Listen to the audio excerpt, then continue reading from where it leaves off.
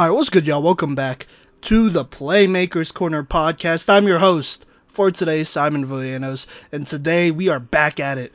We are giving you our Week 3 recap of the Colorado football season, that 2021 football season. We're going to go ahead and hit it off and talk about middle school ball real quick. We went out to one game here. We, as in Mason Austin and I, but before I talk about this middle school game we go to, just wanted to say the Junior Buffs notched another dub this weekend, so they are now 2-0, and it was a very convincing dub. I don't believe they actually allowed any points, but there you go. But I just wanted to talk about this game here that Mason and I were able to go to. It was the Aurora Spartans. We covered them in week 1. They had a bye the previous week, so that's why we didn't talk about them. But this is DJ Bordeaux's team. He is one of the best young quarterbacks in the state of Colorado. He's an 8th grader, so this is an 8th grade team. And you know what? He wasn't playing this week against this, I want to say it's the Graphite Spartans, I want to say. And that's kind of a tough loss. You know, obviously, whenever you lose your quarterback, that's a tough loss. But unfortunately, he did suffer a knee injury actually in practice. He should be good to go next week, hopefully. I don't think it was anything too serious there, but they went ahead and held him out of this game against the Spartans. And you know, this Spartans team, the Graphite Spartans that is, they're a pretty good squad. You know, they got some players on their team, and they got some big boys on their team as well, so they're no slouch of a team. But this Aurora Spartans team showed me and Mason a lot. Actually, they showed that they are not super reliant on DJ, and DJ is a great quarterback. He's the type of kid that could take your team to the next level, but they also showed that they have plenty of talent without him, and this is a team that can win without him and can compete without him if it ever comes down to that. And so it was really good, really just getting to see a bunch of other different names out there, you know, make plays and do their thing and kind of contribute to the success of this game. And now I'm just going to go ahead and say that they did not win this game. The Graphite Spartans went ahead and won a close win, actually, 30-28, and it ended up being a shootout, more like. But let me go ahead and talk about some of the kids, some of the players that stood out to us. So number one, I guess the player that stood out to me and Mason the most, and Mason will definitely agree with this, is Tanner Tesdall. I hope I'm saying his last name right, but he's number 15. He took over at quarterback. He also plays safety for this team. Last year, actually, he was this team's quarterback, and so it wasn't like he was that far removed from it. And he did show in this game why he was the starting quarterback for this team last year. Now, Tanner here, he's an athletic dude with a really nice arm. He's the kind of player that you could definitely live with at quarterback. He's probably your team's best athlete, or one of the best athletes on this team at the very least. First off, on defense, you know, he snagged 2 interceptions, and look, I'm just going to go ahead and throw this out there, but the quarterback for the other team, number 8, now unfortunately I do not have his name, but he is an absolute stud. Homeboy could run the ball really well, and he's just a smooth runner that could, you know, run almost untouched. You know, he's just that smooth of a runner, doesn't take a lot of big hits, and is just very smart when he runs the ball, and honestly is the type of guy that can rip off long touchdown runs if you don't play disciplined enough defense. But in my opinion, he's not a quarterback. At least on the next level, he won't be a quarterback. Now, he's a fantastic athlete. I think he's somebody who could be an excellent running back, receiver, skill player, whoever, because, you know, you need to give him the ball and let him make plays. But I just don't think he is, at least right now, polished enough to play quarterback. Now, that doesn't mean that he could never play quarterback. That just means right now I just don't see it. I think he could be a better receiver, somebody who could probably excel a little bit more there, you know. But regardless, you know, he can't really throw the ball super well, at least from what me and Mason saw. You know, he has a strong arm, you know, the arm strength is there, but the touch and accuracy necessarily isn't there. And so on the 2 picks that Tanner actually had, both of them were really bad throws. Like, he was kind of just trying to throw it deep and, you know, find a receiver, hopefully. But, I mean, there just wasn't anything there, and he probably shouldn't have thrown them. Tanner, regardless, made big plays. he got those 2 interceptions. I want to say it was in the first quarter. It was one of the first plays, I want to say. And then the second one was either in the second or third quarter. But regardless, though, Tanner did show that he is an excellent safety, and he's somebody that could come up and hit as well. He's not afraid of contact. Don't get it twisted, He's someone who is definitely not afraid to hit, and so he made some good plays on the ground as well, pursuing number 8, who was, I would say, probably their main threat on the opposing offense. So there you go. And then obviously at quarterback, he did contribute a number of touchdowns on the ground and through the air. I'm just going to go ahead and say this. I wasn't able to stay the whole time, but Mason was. Mason said he played a very good game. I believe he had a touchdown throw to a fellow Spartan, Julian Savaloha, I want to say, aka Juice, number 10. He had a fantastic 40-yard receiving touchdown, Mason said, obviously from Tanner. And so I wasn't there to see it, but, a good throw is a good throw. A touchdown throw is a touchdown throw, so there you go. And then I believe Tanner also had a rushing touchdown when I was there where he just kind of blasted it into the end zone. And so Tanner here, he's a very good athlete. He's obviously somebody that, on a lot of other teams, he could probably play quarterback. I don't doubt that at all. But for this team, he usually plays wide receiver. And so when they get DJ back, hopefully here soon, I think he's somebody who's definitely a guy to look out for, because not only is he a skilled and fast player, athletic, he's kind of a bigger dude, a more built football player for an 8th grader at least. And so he's a really good receiver to have out there. And, for him to step up at quarterback, he hasn't played quarterback in a minute here now. You got to keep that in mind. He really just did his thing as an athlete and showed that he's one of the best athletes, in Colorado. One of the best young athletes in Colorado at that. So shout out to Tanner. He is definitely somebody that we're going to talk about. I didn't mention him in week 1. At least I don't think I mentioned him by name.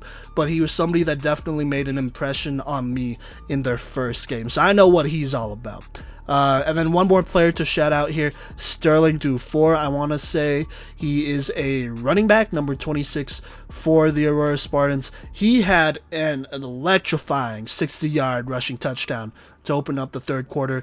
And, he just shows that this team does have depth and talent. And so with him taking that to the house, that says a lot. That says that, he's the type of running back that can rip off a long gain like that. And it wasn't like bad defense on the opposing team at all when he did rip off that 60-yard touchdown. He just found a hole and he hit it and he was gone, and they just couldn't catch him at the end of the day. And so there you go. But I think I did end up leaving around the fourth quarter, and I want to say almost 20 some points must have been scored between the time I left and then when the game actually ended, because it did end 30-28 in favor of these Graphite Spartans, who did put up a really good game. And so shout out to them. They had some talent. They have some big boys on that line. I want to say 76 is a name, whatever, that came to mind as well. He was a big dude, and some other guys as well, along with number 8.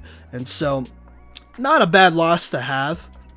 All things considered, you didn't have your starting quarterback out there, which is kind of a big deal.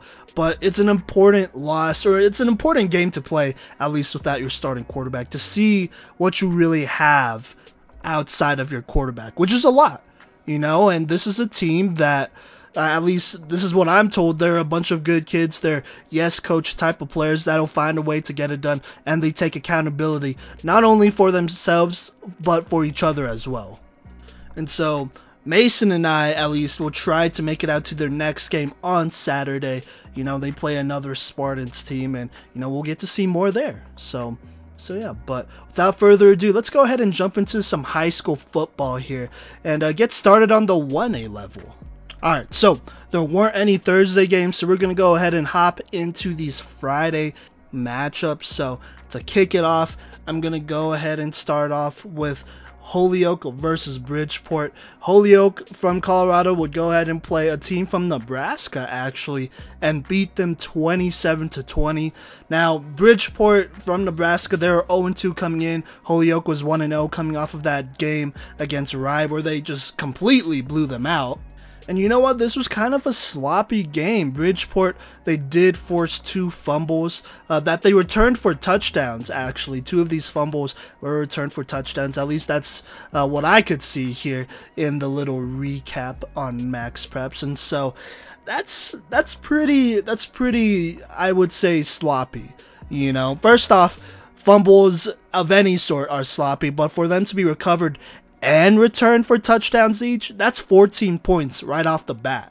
You know, that's the majority of Bridgeport's points at this point. And, you know, I don't think they are that much better of a team than Holyoke, to be completely honest with you. So, there you go. But regardless, Holyoke still got the dub. You know, a large part in thanks to the Sprague brothers. Wyatt Sprague, the younger brother, threw 2 touchdowns. Miles Sprague would run in a touchdown. And so Holyoke stays undefeated, going 2-0 as they head into a pretty interesting matchup next week against undefeated Florence. Speaking of undefeated teams, let me mention Buena Vista real quick here. They take care of Bennett 35-7. This BV squad moves to 3-0 before they play Payton this upcoming week, which should be another dub, to be completely honest with you. Just wanted to make sure I go ahead and mention Buena Vista real quick here.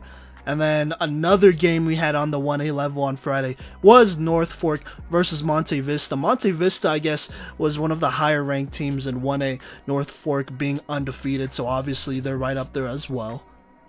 But they go ahead and beat Monte Vista 21-0 behind the efforts of senior running back Mordecai White, who ran 25 times for 147 yards and 2 touchdowns. He automatically goes ahead and throws his name into the number of names here that we have for our 1A player of the week.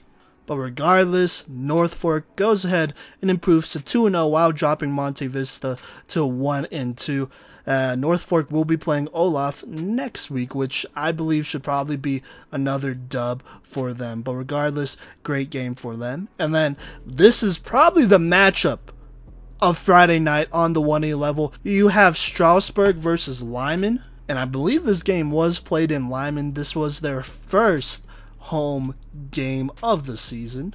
And now this Strasburg team isn't a team to look off. You know, they are a younger team going into this game at 1-1. They were a younger team for sure, still are a younger team.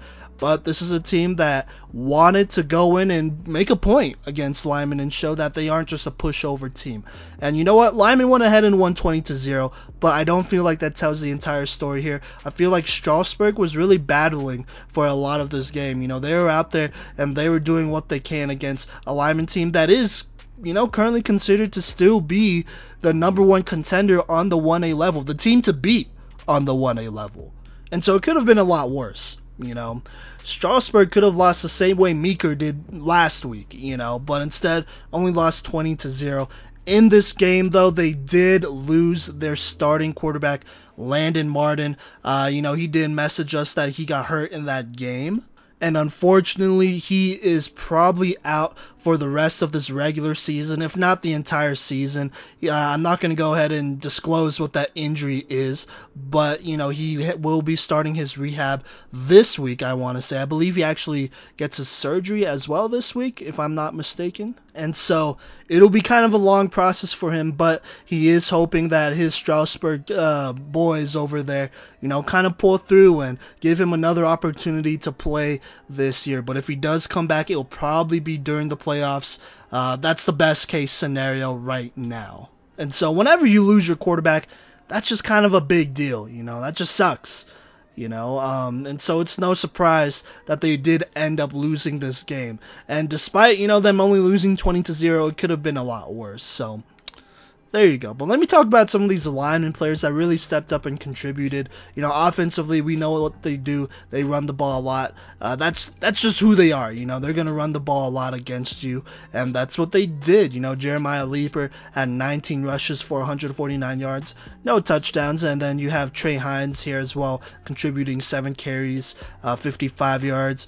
Gabe Schubarth, he had 9 carries, 42 yards, and a touchdown as well. And then receiving wise, Brady Rockwell, he had a touchdown. And so let me go ahead and talk about their defense, because I feel like the defense should have a little bit more credit here. They did a lot of the heavy lifting, I would say, shutting down this Strasburg offense. This was an offense that only had like roughly 100 or so yards of offense, roughly, and obviously no touchdowns. And so let me talk about some of the guys that really contributed here on the defensive side of the ball. Number one, you got Kai Bandy, the senior. He had 17 total tackles. Gabe Schubarth was also in there with 10 total tackles. But one of the biggest contributors and somebody who is in the race for Player of the Week on the 1A level is Eli Wisensi, I want to say. He had 8 total tackles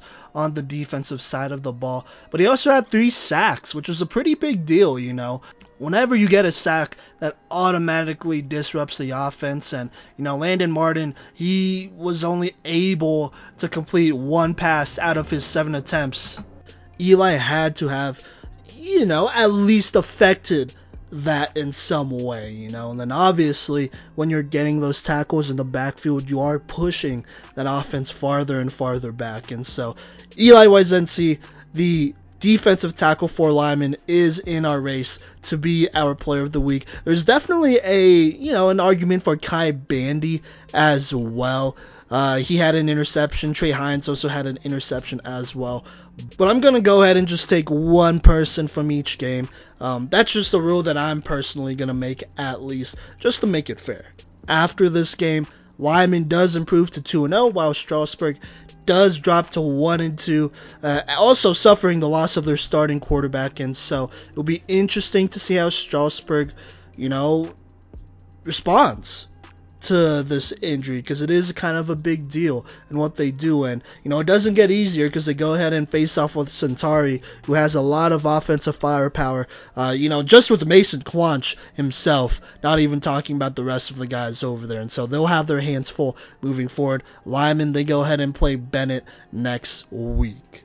Alright, and then let me go ahead and talk about these 2 Saturday games. Both of them were blowouts. They weren't like close games by any means, but I figured I'd talk about them anyways because there are some great performances in these games. Florence went ahead and beat Weld Central 46-0. Florence is now 3-0, heading to a fun matchup versus Holyoke that you should be looking out for, while dropping Weld Central to a rare 1-1-1 start. Losing one game, winning one game, and tying one game. And so that's really interesting, honestly. You don't see that every day. You really don't. But regardless, Florence won 46-0. A lot of that was because of their junior quarterback, Levi Paxton, who only went 4 of 12 for 72 passing yards and a passing touchdown. But he ran 13 times for 53 yards and 3 rushing touchdowns. Very key in this Florence dub. And, he is somebody who is automatically considered to be someone in the running for our 1A Player of the Week. And then the other game I wanted to talk about real briefly here on this last Saturday, Wiggins versus Olaf. Wiggins wins 53-6, improving to 3-0. Quarterback Cole Kerr does it again. Impresses with a pretty good stat line, as he always does. These last 3 weeks, I would say there are definitely arguments for him to be Player of the Week each week, at least on the 1A level. But he did throw 7 for 9, and then threw for 101 passing yards and 2 passing touchdowns, while also running 5 times for 78 rushing yards and 3 rushing touchdowns. Cole Kerr continuing to prove that he is a force to be reckoned with on the 1A level. It'll be interesting to see how this Wiggins team continues to respond as the season goes on, but we're all here for it. Cole Kerr right now is one of the best statistical quarterbacks in the state of Colorado, not just on the 1A level, but on every level, having thrown multiple touchdowns and running in multiple touchdowns every week so far this season. So we'll just have to see how that goes. But with that being said, that kind of wraps up all the major games, at least in our eyes on the 1A level. Let's go ahead and talk 2A football here. Alright, so 2A football, week 3. Don't have a whole ton of games here. Actually, only have 4 that I really wanted to talk about. A lot of the other games that happened went as expected, and so let me go ahead and get this started off with a Thursday night matchup. We have Severance versus Platte Valley. Both of these teams, in my eyes, are pretty underrated teams. These are teams that are classic, and I mean classic, trap games for a lot of the contending teams on the 2A level. They're quality squads, but Severance would go ahead and beat Platte Valley in a close one, 17-14, as they improve to 3-0 and drops Platte Valley to 1-1. A lot of that success for Severance came as a result of Caden Donovan having a very good game. He had 2 receptions for 109 receiving yards and a touchdown, while also grabbing an interception on the other side of the football. Fellow senior Reese Gazdick actually got another interception as well, the other interception in this game. So Severance, they did get 2 interceptions in this game because of those 2 seniors, but also they kind of dominated the line of scrimmage, racking up 6 sacks. Mason Campbell, a freshman, had 2. Dom Butts, a junior, he had 1.5. Hayden Stokes, he had the other half of that sack. And then Brady Varney, a sophomore, had 2 sacks. And so this was very much a defensive showdown between Severance and Platte Valley. Severance, they just played better defense at the end of the day and go ahead and improve to 3-0 on the season. They will be playing Brush next week, while Platte Valley goes 1-1. They have a showdown with Eden next Saturday, so big matchup there. Let me go ahead and go to the Friday game. I was able to attend this football game here, and that is Harrison versus TCA. Now, Harrison, they've been struggling a lot. They've actually struggled more than I anticipated this season than I thought, and so I came in with the expectation that TCA would go ahead and blow them out, which is what they did. They went ahead and beat Harrison 49-0. You had pretty much a sold-out crowd on the home side. There were a lot of people there, barely any seats, available, and so it was a pretty big crowd. You love to see it. TCA really came out for this matchup here against Harrison, and I'm not gonna lie, Harrison, they had a couple, flashes here and there. Their interior defensive linemen, that's Jesse Weber, Mikey Norris, all those cats, they played a very good game in my opinion, but it became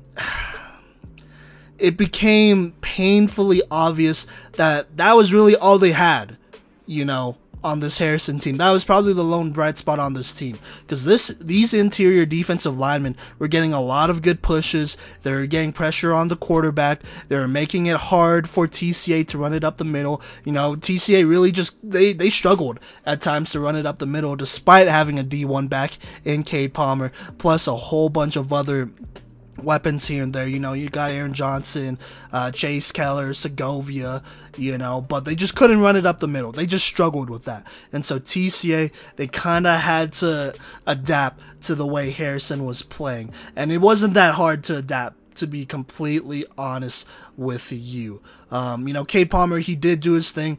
118 rushing yards, touchdown on 13 carries. He did his thing as always. He's always going to score at least 1 touchdown in these games. But I think the bigger story was the other guys on this team, specifically the quarterback, Sam Giles.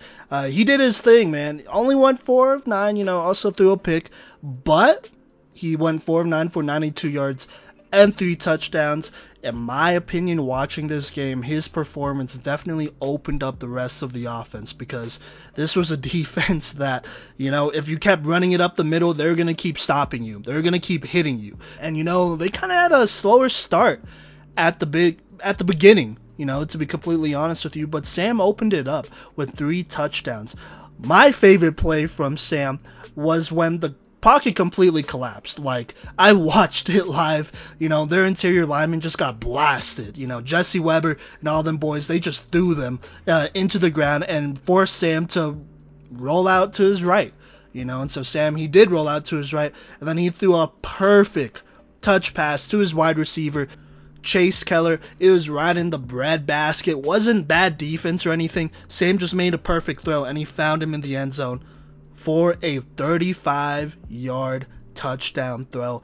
Easily one of my favorite throws that he made. He also threw 2 other touchdown passes that, forced this Harrison defense to not completely sell out on the run. And so he just did a very good job there. In my opinion, he is the key to this TCA team's success moving forward. He needs to play at a high level to beat out contenders, And I'm not going to lie, there were some passes that he did miss, some of the same throws he did miss in that state game. I'm talking a couple easy dump-offs and throws that you really shouldn't be missing at all. You shouldn't be missing any passes to the flats or screen passes at that. I'm just going to go ahead and nitpick there. Definitely a little bit concerning. There were more than a couple. He only threw 9 passes, so it couldn't have been that many. But there were definitely a couple there that I was like, come on, that's a gimme throw.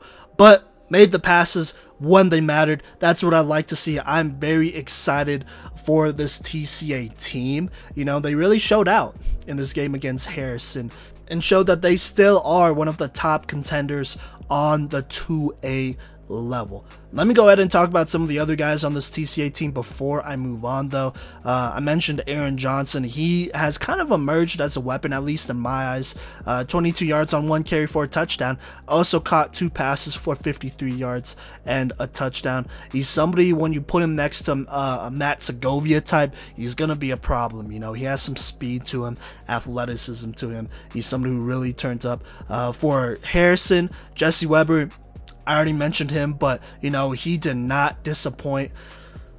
Sadly, though, you can't do it all by yourself, Eventually, this Harrison defense just got worn down, After TCA went up by like 21, 28, 35, I forgot what it was exactly. They just kind of kept running the ball, and we're just relying on their line, relying on Cade Palmer, and said, hey, we're going to keep running it until you can't stop us, and we're just going to out-punch you at this point. We're just going to out-physical you at this point until you're tired. And when I did leave at halftime, I want to say it was 35-0. My rule usually is like, hey, if it's like 35-0 or 42-0 by halftime, I'm pretty much out of there. I got other games that I want to go ahead and attend and check out, and so that's what I did. Well, didn't check out any other games in person after that, but I did leave after they're up 35-0. Once again, TCA beats Harrison 49-0. Their quarterback Sam, he is in the running for the 2A Player of the Week. And by the way, I will be doing my Player of the Week announcements at the end of this podcast all at once, just because it'll be easier that way. Eden had a showdown with Elizabeth. I believe both of these teams were undefeated at this point. Eden 1-0, Elizabeth 2-0, and so going into this game, it was going to be really interesting to see how Eden stacked up, having just completely destroyed Sterling the previous week 63-0 in a statement dub. But they go ahead and make another statement and beat Elizabeth 31-7. They went ahead and surrendered their first points of the season, but they knocked out undefeated Elizabeth, who is now 2-1, while Eden goes ahead and dominates their way to a strong 2-0 record, a resounding 2-0 record, if I may add. The running back Ethan Flores ran for 160 yards and a touchdown on 24 carries. Junior running back / linebacker Ryder True actually got 4 carries on 23 rushing yards and scored 2 rushing touchdowns as well. For Eden, their defense dominating once again. Junior Trent Sahlberg, he got 2 interceptions for Eden. Ryan Dirksen and Morgan Trippett continue their dominance, combining for 5 tackles for losses as well. Eden continues to roll, showing that they are still a contender, just like TCA. And, I'm at the point where I'm looking forward to a potential TCA versus Eden matchup. I think that would be the matchup to look out for moving forward. Probably in the playoffs. Well, it will be in the playoffs because they're not scheduled to play in the regular season. But Trent Sahlberg, he is in the running for Player of the Week with his 2 interceptions for Eden. And lastly, the last 2A game that I'm going to talk about, Manitou Springs versus Salida. Now, Manitou Springs has been struggling. This past week, actually, they went ahead and replaced their quarterback, Nate Gensel, who is a sophomore, for a senior. He is probably their best athlete on the team, Tate Christian. And so this was Tate's first game at quarterback, and it happens to be their homecoming game. And Manitou Springs hasn't won a homecoming game in quite a while, actually. Obviously last year they didn't have one because they played in the spring and whatnot, and so there you go. But even before then, they haven't won a homecoming game in kind of a minute. But here's how it went down. Manitou Springs beat Salida 10-6 in a very exciting way. And I'm just going to go ahead and say what happened. Ethan Bourne, a wide receiver / tight end, went ahead and caught the game-winning touchdown with 1.9 seconds left to win it for Manitou Springs in a thriller. He did actually catch a pass just previous to that touchdown pass that he did catch, but the refs went ahead and called him out of bounds, which some said was kind of it was a little bit of a controversial call, but at the end it didn't matter. Manitou Springs finds a way to get it done on a game-winning touchdown caught by Ethan Bourne, and with that, Ethan Bourne is automatically in consideration for Player of the Week on the 2A level. And so that'll wrap up our 2A matchups for Week 3. Let's go ahead and talk about the 3A matchups here. Alright, so Week 3, 3A, we have 4 games I wanted to talk about here real quick. Number 1, let me go ahead and talk about the lone Thursday night game that we're going to talk about. This is the game that I actually went out to, and it was Meade versus Discovery Canyon at DCC. And, right off the bat, this is what I know. I have people inside of DCC, and I can confirm that Meade was a team that DCC was afraid to play. Right off the bat, there was a lot of talk about them not being confident. There's a lot of talk about them automatically feeling like they're going to lose this game. And so that's definitely not the attitude you want to take playing Meade. When you play a team like Meade, you got to have the attitude like, yo, we got to play whoever football. Whoever's in front of us, we finna hit. And it's going to be that type of game. It's going to be a physical type of game. You can't come into a game afraid to play Meade. And that showed in this game. DCC was afraid to play Meade. And you know what? To start off the game, here's what happened. Gavin Garrettson, their quarterback, found Corby Teku open down the field for about a 40-yard gain. And, I'm going to go ahead and nitpick here. Gavin Garrettson definitely threw this one short, kind of by a lot. Like, Corby had to, stop running almost completely and then, turn back just a little bit to catch the ball. And, it was a 40-yard gain, but it would have been a touchdown if it was thrown either on time or with a little bit more juice on it. But, it didn't matter because Corby would end up pounding it in for a touchdown later in that drive, showing off his physicality. And, DCC, defensively, they didn't play well. I'm just going to say that. Obviously, they did not play well at all. They did lose this game 50-7. Just going to throw that out there. Meade won 50-7 against them. But on offense, there are some solid drives, using a combination of screens, runs, curl routes. They were kind of opening up the playbook. But it was definitely a limited offense. They had a solid couple of drives, but it just wasn't going to be enough to beat out a physical Meade team that's going to hit you, that's going to pass rush, that's going to play really good defense against you, physical defense against you. And, when you run a very limited offense, that's not going to be enough against a team like Meade that wants to hit, and have a lot of big hitters on their team. And so, because of that, DCC, they just couldn't finish drives. is really what it came down to. Meade, on the other hand, they were rolling. They would eventually score a touchdown, a Sean Medlock rushing touchdown, which was a very physical one. I think he ran over a dude to get in there. And then to open the second quarter, Elijah Senna for Meade, oh my God, he would rip off a 70-yard rushing touchdown, showing off that, hey, Meade isn't all physicality and, strength and all that. They got some skill and some speed to them. And Elijah, he's one of those guys that kind of gives them that fold in their offense, that speed fold that allows them to run these kind of sweeps. And so him taking it 70 yards to the house showed that Meade has a lot of weapons as well. Eventually, Logan Moore for DCC would run it in for the only touchdown of the day. And at that point, it was 21-7, which wasn't bad at all. It's still a 2-score game at this point. If DCC had a couple offensive drives going here, it probably would have been a little bit more closer than 21-7 in the second quarter. But the second quarter proved to be a very long quarter for DCC, but a very successful one for Meade. And so what would happen right after DCC scored was that Corby Teku, he responded with a 50-yard touchdown reception from Gavin Garrettson, their quarterback. Once again, the ball was slightly underthrown, I would say, but not too bad. Corby was still able to make a play. He didn't have to stop completely. And, on the way to making this touchdown, he did throw off a defender going into the end zone. It was kind of a nasty hit that he gave him, and then walked into the end zone, making it 28 or 20. It might have not been 28. I think it might have been 27-7. I think they missed an extra point or something like that. But regardless, though, huge touchdown to respond and to kind of slowly start putting away DCC.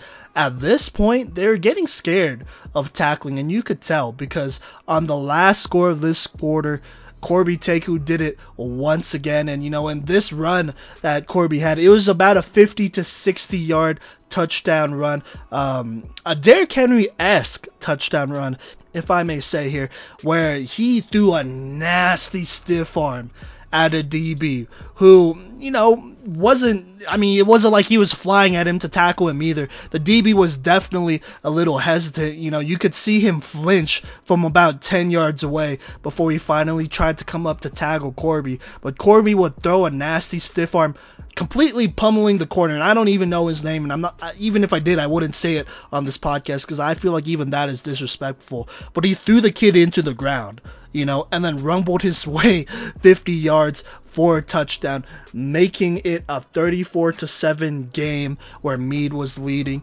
and at the end of the day, DCC just couldn't match Meade's power and physicality. Meade is a team to be reckoned with. They showed that they are a team that is not afraid of anyone, even a DCC team who was 2-0 coming into this game, so it wasn't like they were that much worse of a team. Meade was 1-0, having not played a game last week, and so kind of a disappointing performance by DCC, I would say, but a dominating one for sure by Meade. Corby Teku ended the game with 117 rushing yards, 2 touchdowns on only 7 carries, while catching 2 passes for 81 yards and 1 touchdown. Automatically throws his name in there in contention for Player of the Week on the 3A level. He just played an excellent game here and, really exemplified Meade football, So, fantastic game. Meade is a team to look out for, just like we thought. But let me talk about some of these other games here. 3 other games here that happened on Friday. Conifer played Glenwood Springs. Going into this game, both teams were 2-0 going into this game, and were proving themselves as pretty solid teams on the 3A level, But what happened is that Glenwood Springs would barely eke it out 35-27. Conifer, they had a lot of, they had a lot going for them, I would say. Their quarterback, Zach Zalfa, he threw for 168 yards, 3 touchdowns, only 1 interception. Their running back, I want to say it's Gage Womack, he ran for 58 yards and a touchdown as well. And so With everything being said, it was a pretty close game. Glenwood Springs still hasn't uploaded their stats, so unfortunately, I don't have too much to talk about there. But Glenwood Springs goes ahead and improves to 3-0, drops Conifer to 2-1. Glenwood Springs has a showdown with Basalt next week, who's also 3-0. Basalt still being a 2A team, but being one of the more, I would say, competitive 2A teams of that. So that's what happened. Glenwood Springs pulling out a close one against a very quality Conifer team. And then you have Roosevelt against Pueblo County. Ooh, man. Look, I can't talk about the Meade game without talking about the Roosevelt game. Roosevelt had a blowout of their own, beating Pueblo County 49-0, dominating their way to a 2-0 start. Brock Saya for Roosevelt went a dominating, at least in my opinion, a dominating 11 for 14 for 229 yards and 3 touchdowns, while Tucker Peterson, one of the top athletes in the state and another guy in the running for Player of the Week, caught 6 passes for 118 yards and 2 touchdowns.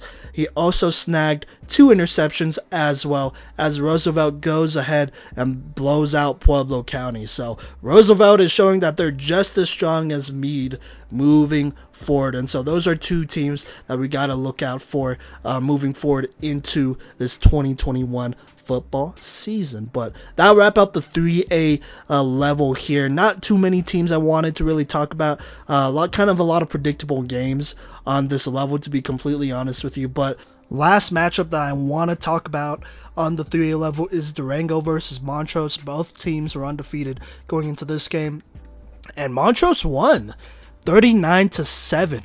Durango kind of just falling flat on offense. Montrose, they were going to start out the game, to be completely honest with you. By halftime, they're leading 21-7, which that's not a bad deficit at all. That's only a 2-touchdown game, a 2-score game for Durango here. But Durango just couldn't recover, and they weren't missing any players, at least not that I could see. But Montrose, they just kind of came to play, and Ethan Hartman, he actually returned a kick for a touchdown, which was kind of the dagger in the third quarter with 11 minutes left. That put up Montrose, I want to say 28-7. And Montrose is a 4A team, so it's not exactly like a bad loss for Durango. But the way Durango responded was probably not how they intended to, and they only scored 7 points, losing 39-7. So it'll be interesting to see where Durango goes from here. They've really only played in blowouts, both blowing out other teams and then going blown out themselves. So it's going to be interesting to see how they bounce back going into week 4.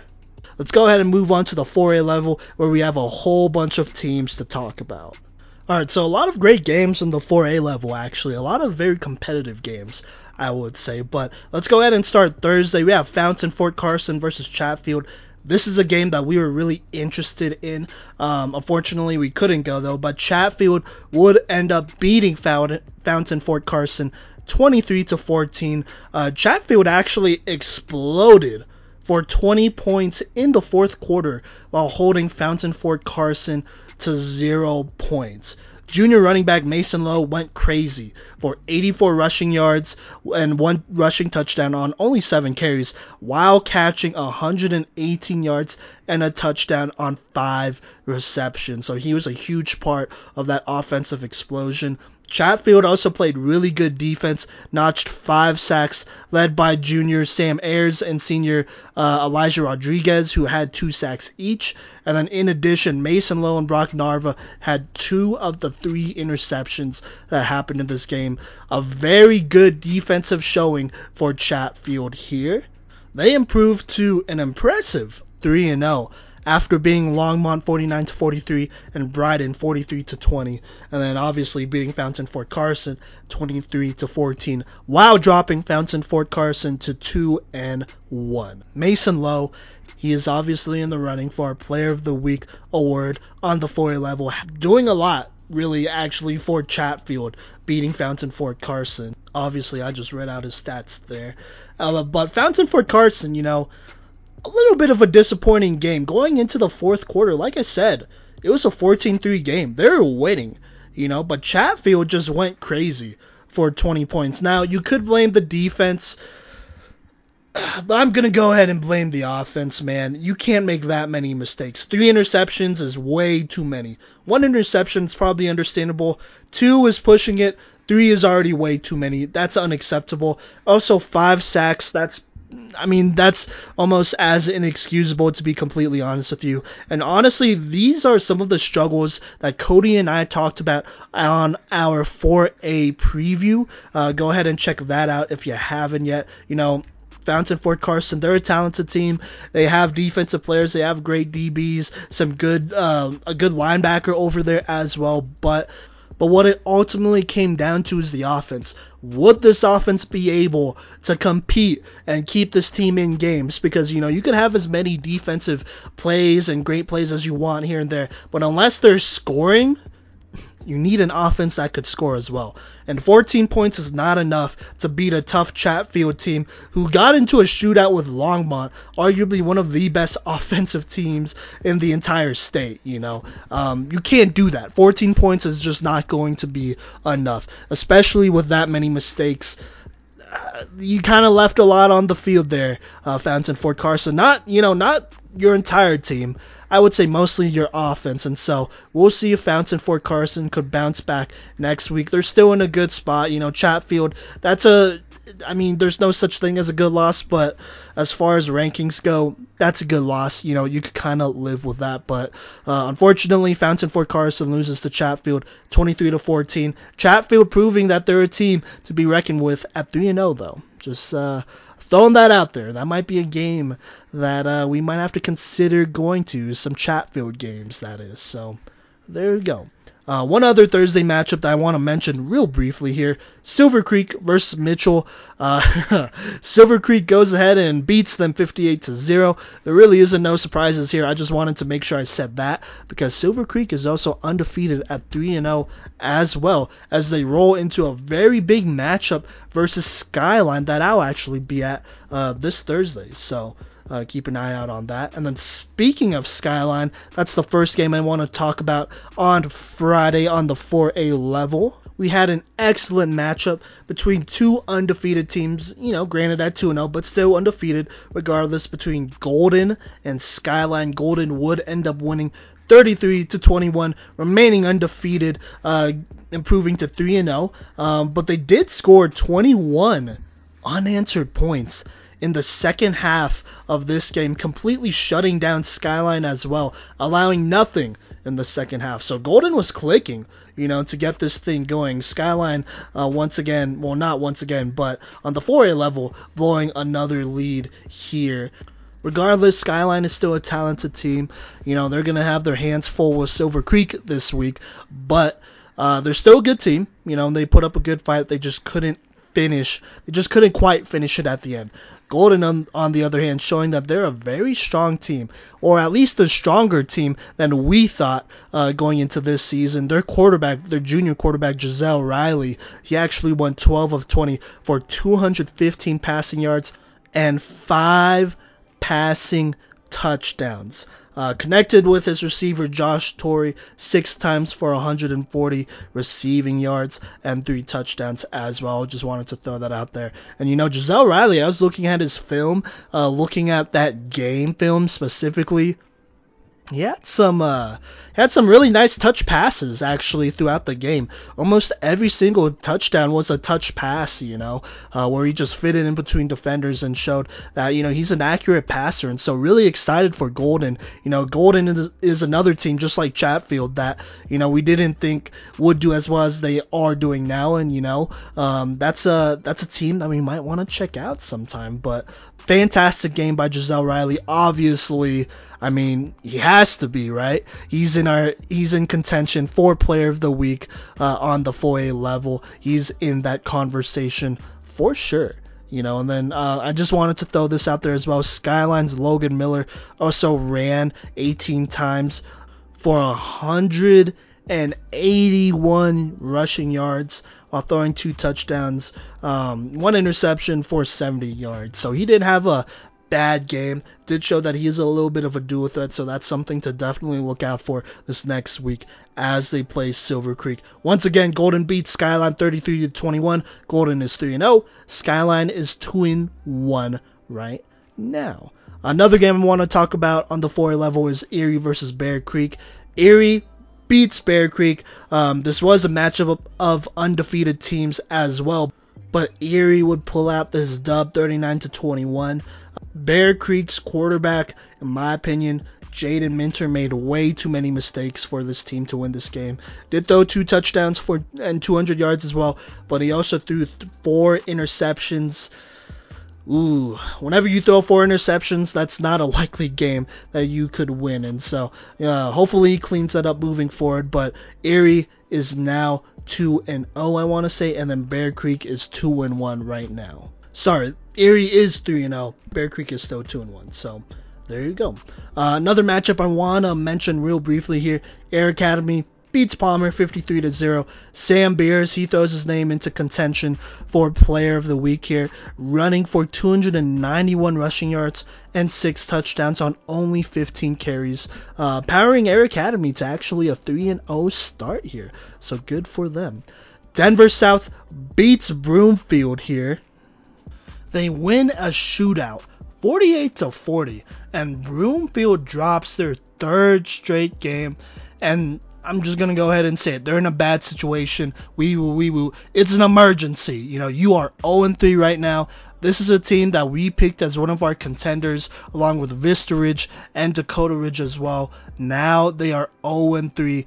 These last 3 games that Cody and I talked about, we did talk about, how it could be, 2-1 at the worst, right, for Broomfield. Instead, they're now 0-3. And they got to figure it out right now, or they're not even going to make the playoffs. And that's a very real reality right now. And, it's not that Broomfield played a horrible game altogether. Offense played great. Cola Crew did his thing, 23 of 33, 323 yards. Also threw 2 touchdowns. He had a high completion rating there. Running the ball, Caden Quintana, I want to say he's a junior. He ran 16 times for 129 yards and 1 touchdown. Also, by the way, Cola Crew ran 17 times for 78 rushing yards and 2 touchdowns. And in total, you had 323 passing yards, 263 rushing yards, about 6 touchdowns in between, and you still lost, Denver South, obviously, you got to give them credit. Their quarterback, Joseph Capra, he's a junior. He completed 11 of his 16 passes for 3 touchdowns on the ground. He also contributed 56 rushing yards. But it was Chevelle Early, who you already know is in the running for our Player of the Week award here. He ran for 169 rushing yards and 3 rushing touchdowns as well on 19 attempts. And then at receiver, Rashad Caldwell, he's a junior. He's probably somebody that I could throw into the mix, but I'm not going to do it this time. But he caught 8 balls for 218 receiving yards and 3 touchdowns. Whoever was covering him, you screwed up your assignment. And I'm also looking at the safety, Miles Dondelinger. Where were you at, bro? This guy caught 8 passes for 218 yards. I don't know. Not a great look. Broomfield's defense, they need to step it up. And honestly, just this team altogether needs to step it up. I feel like these last couple weeks, the offense and defense haven't been clicking at the same time. And when one clicks, the other one doesn't exactly do their job. And so Broomfield is now staring at an 0-3 start right now. And this was the easy part of their schedule, supposedly, and let me just go over their last couple games. Against Golden, lost 29-22, versus Longmont, defense didn't play well, but offense, they probably could have capitalized a little bit more here. They lost that one 38-29, and then you have this one against Denver South, losing 40-48. Now, they haven't lost a game by more than 2 scores. Keep that in mind. All of these games have been close here. But you got to look at their schedule moving forward here. They play Monarch next week. I would say that's a game that they should win. Because after that, they play Loveland. That's a team that's I want to say 2-1 right now. They play Windsor, another 2-1 team. Silver Creek right now is 3-0. Now they play Brighton, who just got beat by Falcon, and I feel like Broomfield is better than Falcon, so that's probably a game you should win, but I don't know, we'll see. And then after that, they play Erie, who's undefeated as well. And then end the season with Greeley West, which they should win. But right now, Broomfield. I'm looking at this right now. You got 1, 2, 3, 4, 5, 6, 7 games left. If they lose another game, or even if they lose 2 games, because it's completely, realistic that they drop 2 of these games. I'm looking at Loveland, Windsor, Silver Creek, Erie. Those are 4 games. I could see them splitting those 4 matchups 2-2. Pretty easily here. If they lose 2 more games, then they're gonna have to rely on a 5-5 record to make the playoffs. And there's no guarantees, man. That's not a winning record. They might get some help from the RPI because of their strength of schedule, for sure. I could see that for sure happening, and they could sneak in there. But I would feel better about this Broomfield team if they went in with a winning record. Regardless, though, you gotta wake up. 0-3 is unacceptable, especially for a team with this much talent there. You got to get on the same page too. Everyone has to play good. You can't just have a good offense. You can't just have a good defense. That will not be enough to win more than one playoff game in these 4A playoffs this year. You got to be a complete team. And so Broomfield, hopefully, this is a wake-up call going 0-3. It has to be, because if they lose 2 more games, they're out of it. This game against Monarch, I would say, is a must-win, actually. I'm going to go ahead and say that. This game versus Monarch, they need to win, or they're not going to make the playoffs. Or they might have a harder chance of making the playoffs. How about that? Because if they lose against Monarch, shoot, now you got 1 more game that you could possibly lose to eventually end 5-5, and you have those 4 teams that I just listed off. 2 of those teams are undefeated right now, by the way, that they gotta face off with, and so chances, I don't know. Their chances aren't looking great right now. Their odds aren't looking great right now, but maybe this is where they want to be, being that underdog team. And if it's not where they want to be, well, they better figure it out, or you're not even going to get into the dance. If they could get into the dance, though, the dance being the playoffs, they could be a sleeper, dangerous team, an underdog team with a chip on their shoulder. Now, they probably won't have home field advantage a whole ton, but still, though. So we're just going to have to see. We're going to have to see if Broomfield could bounce back. Denver South does improve to 2-1, though, having a pretty solid start to their season. Broomfield, 0-3. Uh-oh. You got to get going now, Broomfield. So we're going to be rooting for y'all moving forward, and, we'll see what happens. But speaking of one of the teams that they will be playing, we got Longmont versus Windsor. Windsor ends up beating Longmont 56-22. Keegan Patterson, look, he is the life of this Longmont team. This man has been doing everything in his power to win games for Longmont by getting to shootouts. Unfortunately, they just kind of ran out of juice offensively against a Windsor team that is always going to be good defensively, and they're going to grind out the game against you. They're going to run the ball against you and be physical. And so when they get a lead, they don't easily let go. And Keegan Patterson in this game, he threw 3 interceptions.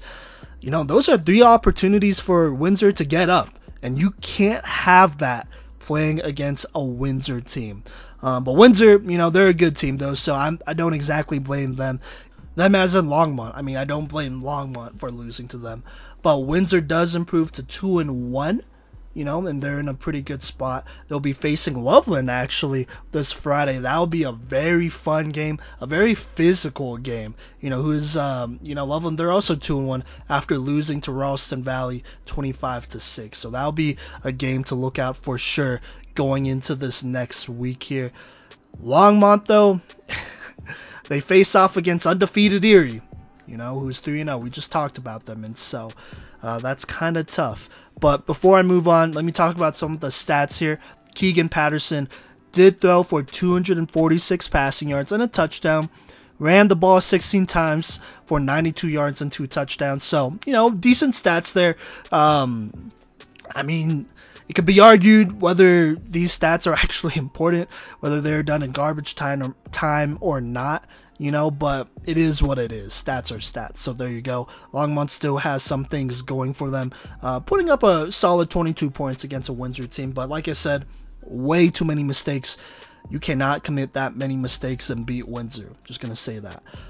Windsor running back, though, Dax Polka, shined in this game, ran 17 times for 94 yards and 4 touchdowns. His name is in the mix for player of the week, obviously, running for 4 touchdowns. And this is following a performance where he ran 22 times for 178 yards and 3 touchdowns against Fossil Ridge. And before that, he ran 23 times for 119 yards against Vista Ridge back a couple weeks ago. So, he's a back to keep an eye out. So we're just going to have to see. But this was a pretty good matchup. Like I said, if you're Longmont, you can't make this many mistakes against a team like Windsor. Maybe against some other teams, you could kind of get away with it in a shootout, where teams aren't like draining the clock constantly. But against Windsor, there's no way. So we'll just have to see. It'll be a really interesting matchup this next week against Erie. So we'll just have to see about that. Wanted to mention these next couple games here. Not exactly the closest games, but I figured I'd mention them anyways. Dakota Ridge versus the defending champs, Thomas Jefferson. Dakota Ridge smacked Thomas Jefferson 49-7. Like I predicted, Cody thought this would be a closer game. I definitely didn't think it'd be that close a game, but they beat them in a dominating win, 49-7. Senior quarterback Adam Graves went 10 for 17 for 151 yards and 3 passing touchdowns. But running back Noah Triplett, the senior here, and we predicted this earlier in the season that he was going to have a great game. He has an excellent game, running 13 times for 125 yards and 3 rushing touchdowns while catching 2 passes for 42 yards and a receiving touchdown. Dakota Ridge is rolling. They will be playing Rampart this week. Cody and I will be at this game on Friday, and so that'll be an opportunity to see this Dakota Ridge team live, as they are rolling and they are currently undefeated right now. Moving forward, you have Palmer Ridge versus Lewis Palmer. This was a rivalry game, or well, I shouldn't say was a rivalry game.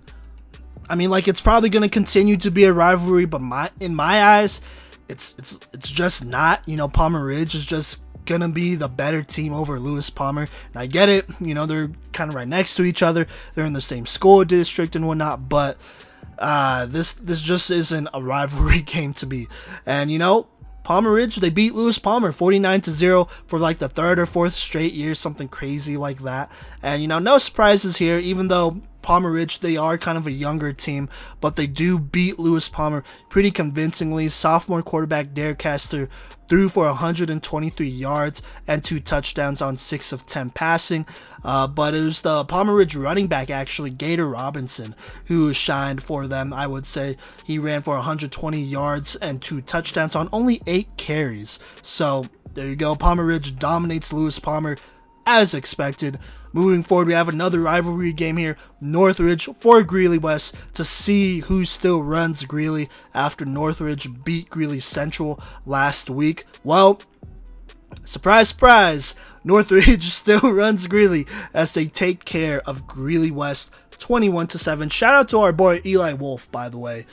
He's somebody that's been following this podcast for a minute. Huge fan of the pod, just wanted to give him a huge shout out there. But Northridge does sweep the Greeley teams basically here, at least the major ones in Central and West, and goes ahead and beats Greeley West 21-7 in a pretty dominating win. I know it's only 21-7, but I feel like it's not as close of a game as it appeared. So there you go. And then the last Friday game I'm going to talk about here, we have Falcon versus Brighton. Falcon actually gets a huge dub over Brighton and improves to 2-1 ahead of their showdown with Vista Ridge this week that Cody and I will actually go to on Friday after the Dakota Ridge Rampart game. We'll be driving straight to the Falcon Vista Ridge game, so we'll be there, and it's going to be an interesting matchup. But Falcon didn't actually think they could. Well, I don't know. If they were to beat Brighton, I felt like they had to play a really good game. They played a really good game. Beat Brighton 28-19. This is a huge dub as they go on and improve to 2-1 after losing to Vista Peak, I want to say, last week. So, huge dub for them ahead of the rivalry matchup with Vista Ridge. Now, speaking of Vista Ridge, this was our game of the week. Vista Ridge versus Pine Creek. Both of these teams are undefeated. You have Pine Creek, the dominant, established powerhouse. You have Vista Ridge, the up-and-coming potential powerhouse with the number 1 quarterback in the state of Colorado, Braden Dorman, number 9 quarterback in the entire country. And, they also have a bunch of players like BB Hills, Justice Laulu, all those cats over there, Dom Nichols as well. And you know what? This was a game that I was able to go to.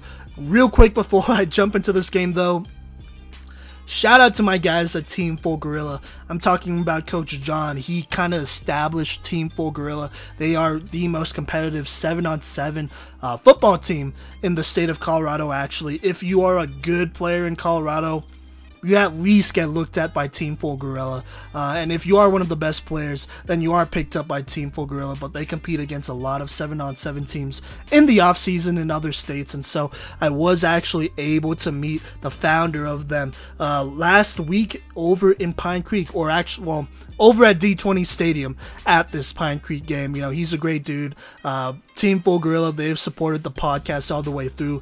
That's a team that, a lot of kids here should aspire to be on, or at least kids that are skill players, I should say, should aspire to be on, because they do a lot of good things over there. Get their athletes looks, for sure, which is more than could be said for a lot of high school coaches, as a lot of tea was spilled. But, whatever. So you have him, and then also shout out to Coach Pacheco, Dan Pacheco over there. I've been in contact with him. I actually covered a bunch of Pine Creek players in the offseason. They're all underclassmen. I'm talking about Cameron Cooper, Ramon Pacheco, Justice Nicholson. Those are the 3 he gave me. Those guys, they actually contributed in this game here. And, actually, before I talk about this Vista Ridge Pine Creek matchup, I feel like this is a good, I gotta throw this game in here. I know y'all are waiting for this matchup, but I also was able to attend the freshman/JV game for Vista Ridge and Pine Creek, because I wanted to see that quarterback Cameron Cooper play, and man, did he look good in that game. Granted, it was a JV freshman game, right?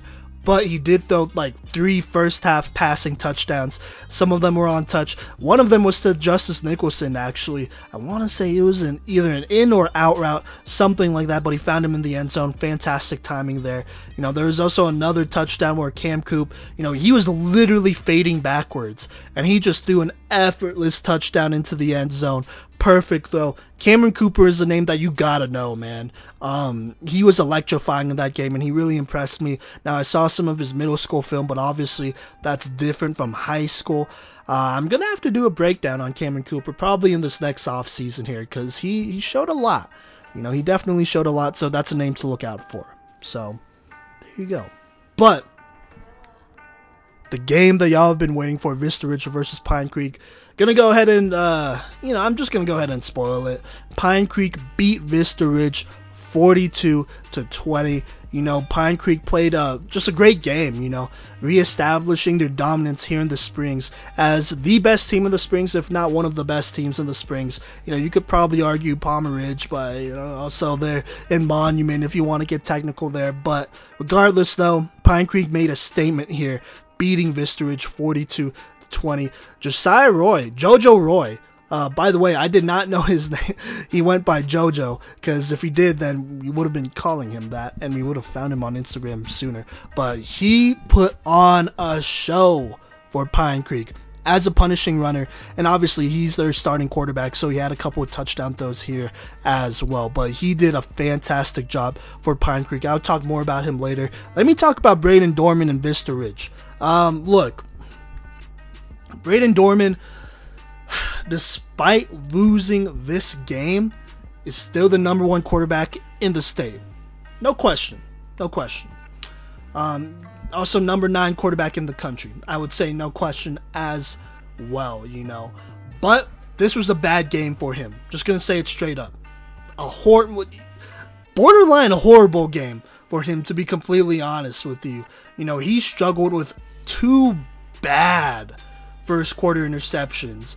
Maybe you could argue that there's some miscommunication, or I don't know, maybe, but like the way I saw it, there's just I just couldn't justify it, and y'all know me. I try to justify interceptions when I can, try to give the whole background, but from the way it looked, it just didn't look good. The first interception, I don't know if he was trying to like throw it in the ground, or maybe if he got hit. Like, I don't think he got hit though, because I was almost positive it was a pretty clean pocket, but he pretty much threw the ball directly into a linebacker, who returned it and set Pine Creek up on like the 5 or 10 yard line, giving them like fantastic position, but giving Vista Ridge horrible position, to be honest with you. I don't know what he was doing there, but he pretty much just threw it directly at the guy.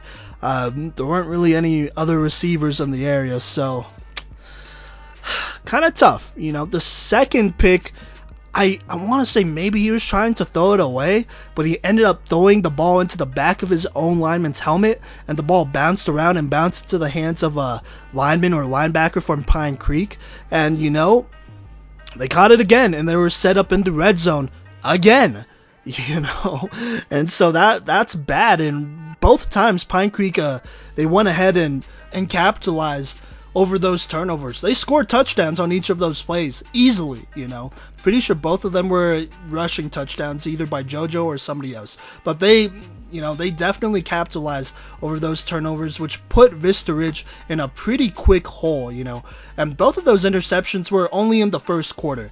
Actually, there was a third interception that should have been called, but the refs, I don't know. I don't know if they made the exact right call there, but they called roughing the passer, and so that third interception was taken away in the first quarter. Regardless, though, these mistakes by Vista Ridge were self-inflicted. Look, I could look at the film again, but just in the moment, I just didn't know where Brayden Dorman was throwing the ball, and they were just bad interceptions, like almost no way to justify them, honestly. Also, while I'm talking about interceptions as well, Brayden Dorman also threw a would-be 4th interception in the second half, but it was called back because of, I want to say it was pass interference on the defense. Personally, I didn't see anything. Like, I don't know. I thought it was a pretty iffy call, but they called pass interference, and, there you go. But he would have had 4 interceptions in this game. Instead, I want to say he only had like a touchdown and 2 interceptions in this game, and so the stats were a little misleading this game. I'm just going to go ahead and say that. In fact, the only offense that Vista Ridge was really getting was from BB Hills. I mean, they did have 1 rushing touchdown, that was set up in the second quarter, I want to say, which was fine, but just wasn't going to be enough. But BB Hills, he really stepped it up, and, he's actually establishing himself as one of the best football players, period, in the state of Colorado. He had a 100-yard kickoff return for a touchdown. He also snagged another receiving touchdown where he didn't run a deep route or anything. He just ran a curl, and then he took it like 60 yards to the house because he is that explosive. Brandon BB Hills, he's that guy. He's that guy. And I was talking to the Team Full Gorilla guys, and they're all like, hey, if you want to win, put BB in. And I agree. And BB Hills, he should have all the Power 5 offers, like, in the world right now, to be honest with you, because he's just the best football player in Colorado. One of the best. He can make a lot happen out of nothing. And honestly, if it wasn't for him, this game would have been different, because going into halftime, I want to say this game couldn't have been more than a 1-scored game at that point, and most of it was because of BB Hills doing his thing. Also, side note that I want to add in here, it got so bad to the point where the fans started yelling at the Pine Creek coaching staff don't kick it to him, don't kick it to him. They were hollering, because almost every time BB touched the ball, he had like a 20 plus yard gain. When he was returning the ball, I think he must have had something crazy. Like obviously he had that 100-yard kickoff return touchdown, but other than that, he was like returning kicks for like 40 yards a pop at that point, almost breaking some of these kicks too. So he was big time for them. He really stood out to me. He's somebody who's super underrated. Doesn't really have many offers. I want to say he has one or two major ones right now, but that's going to change here soon. But you could best believe that's going to change here soon. So there you go. But going into the fourth quarter, Vista Ridge was down 14 points. They needed a touchdown, and so they're driving, and man, Vista Ridge's second to last offensive drive was not a pretty one. I'm going to be honest, the refs were horrible.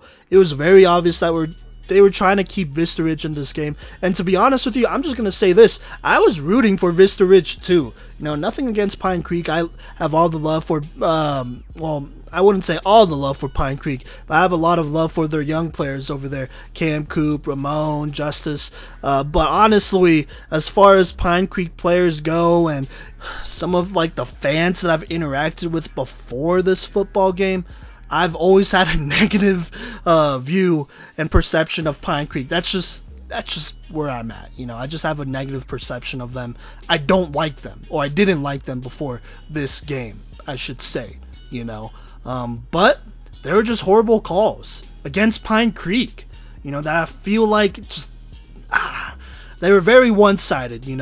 On their second to last drive, they did call two separate pass interference calls. Both of these calls were soft calls, no doubt about it. I personally didn't think they should have happened. I want to say they called another offsides call as well, or maybe it was roughing the passer. Either way, there are three very bad calls that amounted for like 30 or 40 yards of offense for Vista Ridge, basically. And it came down to Pine Creek having basically a showdown with Vista Ridge on the 12-yard line. Vista Ridge was 12 yards away from scoring and making it a one-score game late in the fourth quarter. I believe there was about 9 or 10 minutes left. And it came down to fourth down, and I think to start out, it was a fourth and short, maybe 4th and 1, 4th and 2. They chose to run the ball, which isn't the worst idea. But if you have a 6'5" quarterback, put the ball in his hands. And it's the fourth quarter, put the ball in Braden Dorman's hands. I do not care if he threw this many interceptions here or there, Trust your quarterback. He's talented for a reason. And this is where I disagreed with Vista Ridge. And I have more to talk about Vista Ridge's coaching staff actually soon here. But this is just where I disagreed with them. Instead of giving the ball to Braden Dorman and allowing him to either run it or throw it or whatever, they gave it to the running back, and he gets stuffed. And then for some reason, I don't know what the call is because I didn't hear it. I actually don't even know if they announced it to the crowd. But they had another chance on fourth down. So not one, but two fourth down chances. You think they would figure something out from the first fourth down try they had just like 2 seconds earlier. But instead they run the exact same play and they get stuffed the exact same way with 9 minutes left. And I'm just going to be real, that's a horrible play calling. You got to put it in your quarterback's hands. I don't know how you could deny that. Not once, but twice with the game on the line. And that's just horrible coaching in my opinion. I can't defend that. I just can't. And I want to, because I like Vista Ridge and their players and what they have going on, but I can't, and I feel like that's common sense. Oh well, what happened after that? JoJo Roy and Pine Creek would drain the clock for almost 8 minutes and 30 seconds, basically, just draining the clock, pounding the ball against a Vista Ridge defense that was on the field way too many times. 2 of those times because of those 2 bad turnovers, mind you. And so at this point, this Vista Ridge defense was exhausted. They just were. Also, Pine Creek was running the ball pretty well in the third quarter as well. And so whenever you run the ball well, I mean, that's a physical game. And so that's basically how the game ended, you know. Pine Creek, they did everything they were supposed to do. They capitalized after every single turnover. Whenever they got the ball, they scored whenever possible. In the fourth quarter, they took up almost 8 minutes of like the game clock, which is insane. You know, I don't know how you do that as Vista Ridge. And you know, they made Vista Ridge pay for stupid play calling and for their mistakes. You know, and I'm just gonna keep going on here. You know, Vista Ridge didn't exactly call a great game either. You know, the kind of plays they were calling were very predictable, which is why, you know, Braden Dorman struggled. They were a couple of times, I would say after those first quarter interceptions, the next two potential interceptions weren't exactly his fault. I feel like, you know, Pine Creek, they knew those plays were coming, and so they were just sitting on them. They were sitting on that little post route that they love to throw. They were sitting on some curls on the little in route as well. You know, they didn't have a crazy play calling, in my opinion. You know, it just wasn't super diverse, and because of that, Pine Creek was able to diagnose it pretty quickly. You know, they only allowed 20 points, one of them being on a kick return, which you can't blame the defense for. So there you go. You know, but Pine Creek, they show that they're that team. Vista Ridge, they got some soul searching to do. I'm just going to say that. They got some soul searching to do. You cannot call a game like that and expect to win. That's not going to fly in the playoffs. I'm going to be honest with you. You're not going to win a state championship or even win a playoff game with that kind of coaching, you know. Coaches, you got to do better. I'm going to say that first and foremost. And Braden Dorman, I mean, you just can't make bad mistakes like that. You can't. You know, you can't make those mistakes and expect to win against contenders moving forward, you know. And Vista Ridge doesn't have an easy schedule. They still have to play Palmer Ridge at the end of the year, you know, and they're a team that's rolling and is, you know, they're a perennial playoff team at this point, a perennial contender at this point, so you gotta be ready. I hope to see a better matchup there, you know, whenever they do play. That's kind of a matchup that I want to go to eventually, so there you go. So I'm not worried about Braden Dorman, and I'm gonna throw this out there as well, but where's Dom Nichols? You know, where's Dom Nichols? And actually, I'm gonna go ahead and answer that my own question, because I know where Dom Nichols is. He's on the sideline because apparently Pine Creek's head coach snitched. Well, it's not snitching because nothing bad is going on. His family legitimately moved, you know, down to Colorado Springs, so there you go. But Pine Creek's head coach notified CHSAA and said, hey, this kid Dom Nichols, he is not eligible to play football here at Vista Ridge. And there's really no good reason behind it, you know, there's not. Because in my eyes, and, you know, from what I've heard and all the stories I've heard as well, it's a legitimate move. So, at the end of the day, I'm asking, CHSAA, what are you doing? How come Dom Nichols is not on the field for Vista Ridge? Because I guarantee you, if Dom Nichols was on this field as a running back and as a defensive player for Vista Ridge, this game wouldn't have been a blowout. In fact, Vista Ridge could have won this game. I'm going to go ahead and say that. Dom Nichols should be on the field. Oh, and I'm going to throw this out there as well. Six athletic directors from around the Springs or from schools that compete against Vista Ridge have said that, you know, Dom Nichols should be on the field, and they approve of him being on the football field. They don't feel like that he should not be able to play his senior year of football. But then you got Pomona. You know, there's some stuff that went there. From what I hear, and this is just my personal opinion, I don't exactly trust the Pomona head coach right now. I'm just going to say that. You know, then you got Pine Creek. They don't really even have an argument for this, to be honest with you. I don't know why they're interfering with Vista Ridge and what they got going on, but Dom Nichols should be on the football field. CHSAA, I know they have one person up there. From what I hear, it's come down to one person, and she has not made this decision, even though we are 3 weeks into the fall football season. You got 7 games left for a lot of these teams, and you have not made a decision. That is unacceptable. Completely unacceptable. And so, CHSAA, I'm calling you out right now. Reestablish Dom Nichols and allow him to play for Vista Ridge. I'm just going to be real. Chassa, they're probably not listening to this. And to be honest with you, they probably don't care. And that just goes to show how much Chassa does for Colorado football. At this point, Chassa is a cancer to Colorado football. If they really cared about Colorado football, they let Dom Nichols play, plain and simple. I'm very passionate about this because Dom, he's a great dude. I met the guy, he's a fantastic talent. 1,000 plus yard rusher for Pomona last year. He should have a chance to earn a scholarship to play on that next level because he is a next level football player. But instead, Chassa is robbing him. Pine Creek and Pomona by association is robbing him. And I feel like it's unfair. If he legitimately, not just him, but his family, legitimately moved to Colorado Springs and he attends Vista Ridge, I don't see the problem here. He's not moving illegally. His family's here. They have jobs here. So what are you doing?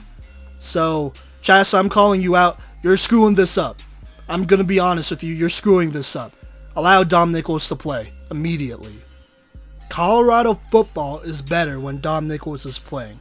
I'm going to leave that right there. I'm going to hope that Dom Nichols plays. Because at this point, I'm going to be real. I didn't know that Vista Ridge didn't have Dom to start this season. I expected him to be out there, but they don't, And so I don't know if Vista Ridge is the same team, without Dom Nichols, to be honest with you. They're still probably going to contend and make some noise, but they're a different team with Dom Nichols. He deserves to be there. He deserves to play. And that's all I have to say about that. But before I end this 4A segment here, I've mentioned his name a million times. I'm going to mention it one more time. Josiah Roy, the senior quarterback for Pine Creek. JoJo. He went 4 of 11 for 89 passing yards and 2 passing touchdowns, but he ran for 158 rushing yards on 24 carries and 3 rushing touchdowns, including the game-sealing rushing touchdown. It goes without saying he's automatically in contention for that Player of the Week award. He's been a big part of this offense in their past couple games as well against Denver East and Pueblo West. So no huge surprises. No huge surprises here. He's been balling out. He's a guy that you got to keep an eye out because he looks like a next level player. To me, he looked like a next level player. At least from what I saw, I'd be surprised if teams on the next level at least didn't take a look at JoJo Roy here because he's that dude.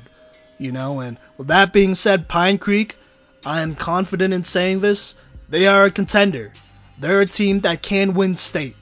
I'm just going to go ahead and say that. They're a team that can win state right now, and they're here to play. And they just put the rest of the league and the rest of the 4A level on blast and just made this statement against Vista Ridge.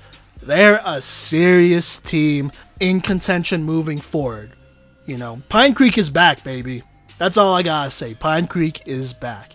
And with that being said, let's go ahead and talk 5A football here before we talk about our Player of the Year awards here. Alright, just going to throw this out there.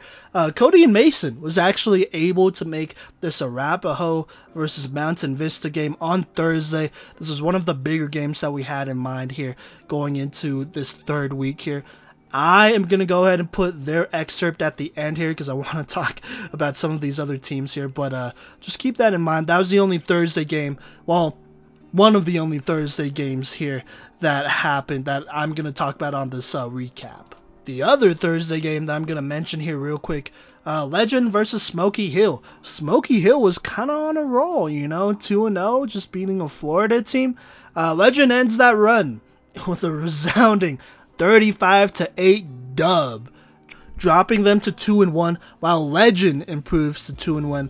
Legend, once again, led by their fantastic athlete, Bryce Vaz, who not only ran 24 times for 86 yards and 2 touchdowns, but also threw 1 pass for 16 yards and a touchdown. Great game by him. He did his thing. Legend took care of business. Both teams are now at 2-1. Now let's go ahead and hit Friday. Let's stay in state. I only have two in-state games I'm going to mention here real quick. Games between in-state teams. One of those being Regis Jesuit versus Mullen. Regis beats them 35-21. Regis Jesuit moves on to 2-1 after a tough dub over Mullen. Their quarterback is Xander Carroll. He went off 12 for 20, 229 passing yards, 3 passing touchdowns. He also ran 16 times for 127 yards. Automatically in contention for Player of the Week. While Mullen's young quarterback, Blake Palladino, he's someone that we haven't talked about yet, but he has a lot of talent. Kind of struggled, 113 for 25, only 174 passing yards, 2 passing touchdowns, but also threw 2 picks. That probably contributed to, Regis winning by 2 scores. So, there you go. The other game I wanted to mention, just really briefly here, I don't want to get too deep into it, but Fairview versus Grand Junction Central. Fairview goes ahead and wins, gets back in the winning column to improve to 2-1. They win 17-0. Kind of in more of a defensive match here. Beckham Kritza didn't exactly play the greatest game. Still, went 27 of 38 for 330 passing yards. No touchdowns, though, only threw 1 interception, so not bad, not a bad game. Rushing-wise, actually came on the ground. You have Zach Lewis. He only had 7 carries for 10 yards, but 2 of those were touchdowns, so big-time plays by Zach Lewis over there. But like I said, it was mostly a defensive effort. Nothing too crazy. They just didn't allow them to score any points. So 17-0, Fairview is back in it at 2-1. And then the rest of the games that I'm going to talk about here are games against out-of-state teams. So let me go ahead and talk about Valor Christian versus Eastside Catholic. I believe they're a team from Washington.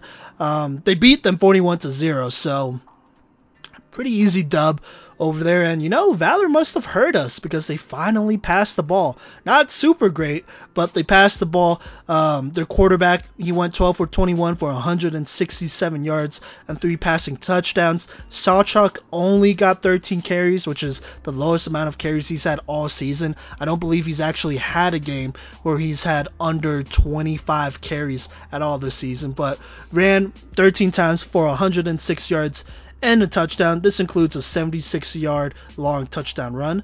And then Valor also returned a punt for a touchdown as well. So Valor takes care of business, proving to 3-0 on the season, beating Eastside Catholic from Washington. And then you got Columbine playing Faith Lutheran. They're from Nevada. They're a pretty solid team from Nevada, actually. And then once again, Seth Cromwell shines in this out-of-state matchup.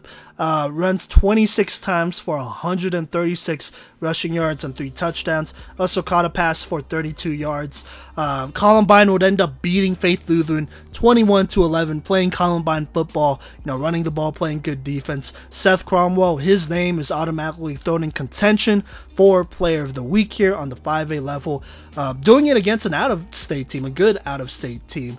Columbine right now, they are 3-0, and next week they are going to play Highlands Ranch. Then the last out-of-state game I want to talk about, it's Cherry Creek versus Chandler. Unfortunately, Cherry Creek lost to nationally ranked Chandler 7-17. Our guy Mason Austin was actually able to watch the live stream of this game live, so he took down a bunch of notes. The key notes he put down here: their quarterback Christian Hammond, he was struggling. Threw 2 interceptions. He had a fumble, but that fumble, I wouldn't say it was exactly his fault. He told me it was on a handoff on a jet sweep, and the receiver didn't quite look it in, but that still applied to Christian Hammond.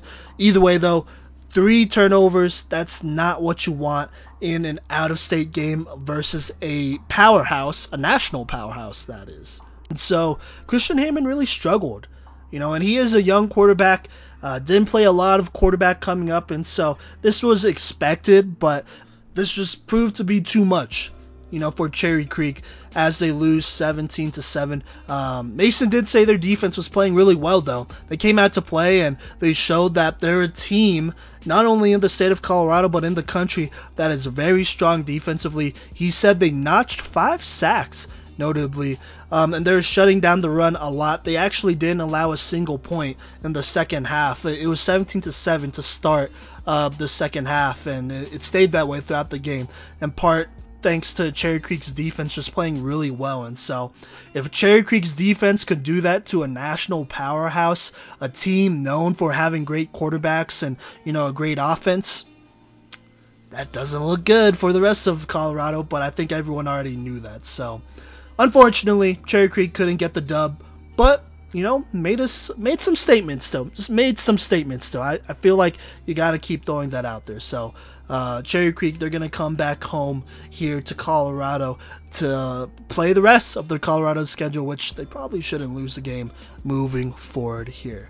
So there you go. But speaking of contenders, I'm going to go ahead and let Mason and Cody talk about the Arapahoe versus Mountain Vista game that they were able to attend. Shout out to Coach Joe New over there, but they were able to attend and be on the sidelines for. So here you go. Hey, y'all. How's it going? I'm one of your co-hosts for this segment, Cody Stoffer. And I'm one of the co-hosts, Mason Austin. And we are going to be talking about the Arapahoe Warriors versus Mountain Vista Eagles game that Mason and I made it out to on Thursday night, where you had Arapahoe coming in 2-0. They just got off of a very massive win, back-to-back massive wins, I'd say, where they beat Rocky Mountain in Fort Collins 40-14, and then they beat in-town rival Heritage, who is 4A, but still a good moral victory here, winning 42-0 and winning the rivalry milk jug back.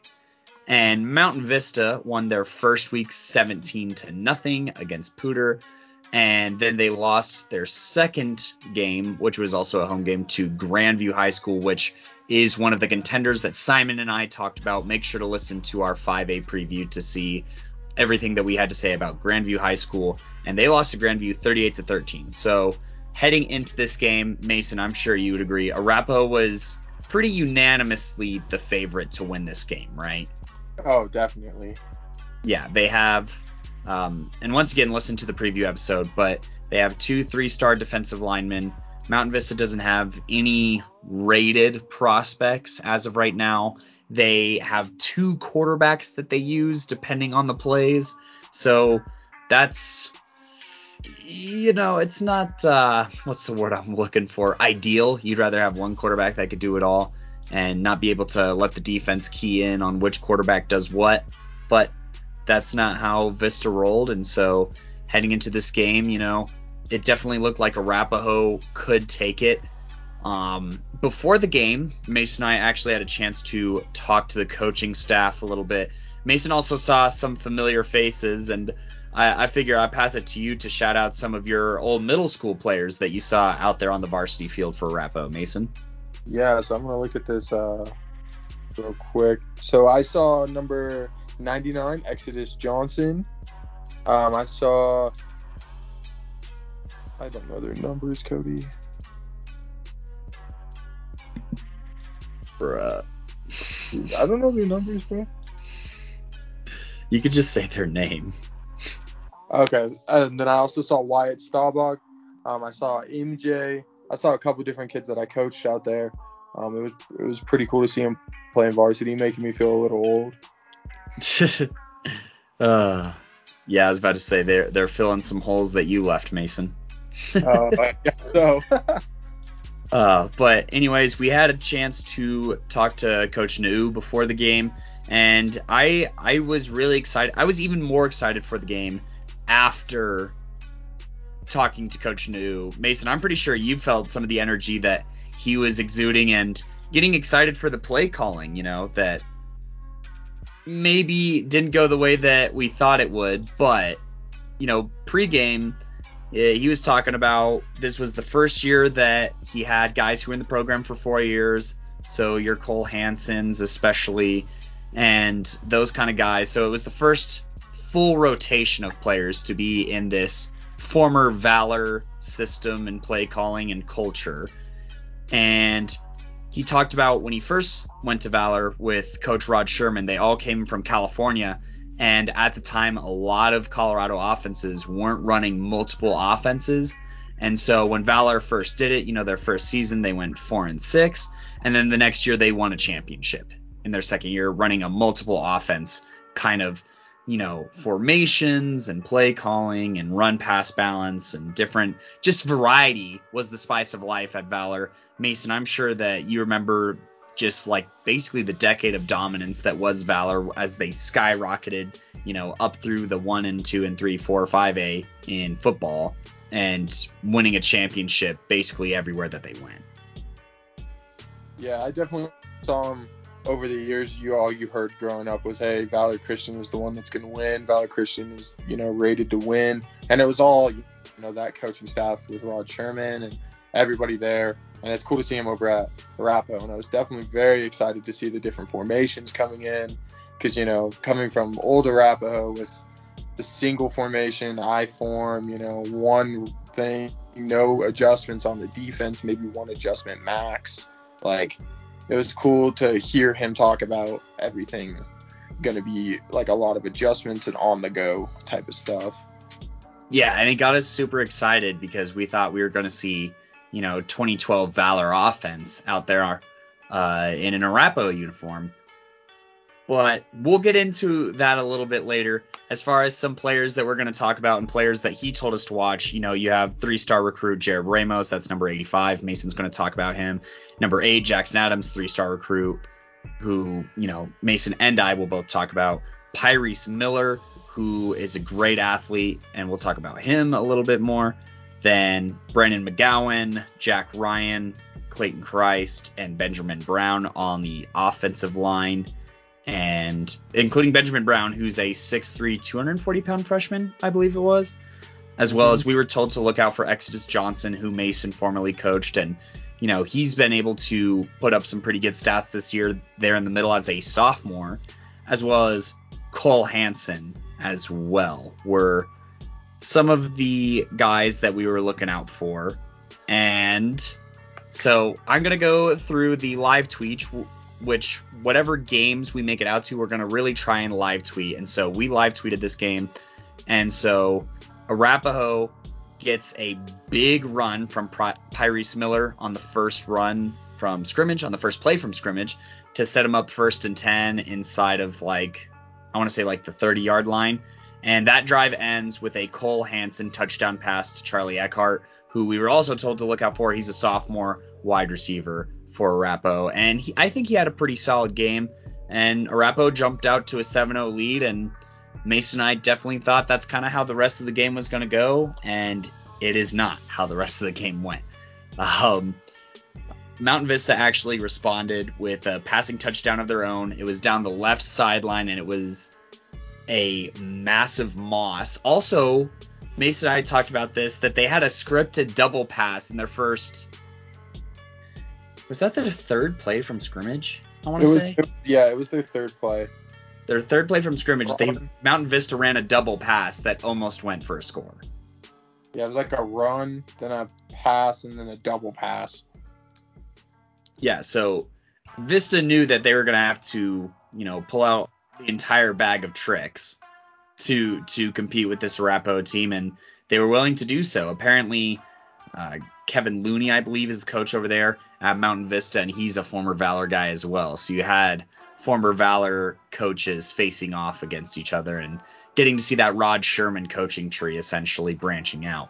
So, but anyways, after Vista gets this passing touchdown, the score is tied 7-7 with a little under 7 minutes left to go. And that was up until another passing touchdown. This was Austin. Oh, man. Austin, you're going to have to tell us how to say this name because I know I'm going to butcher it.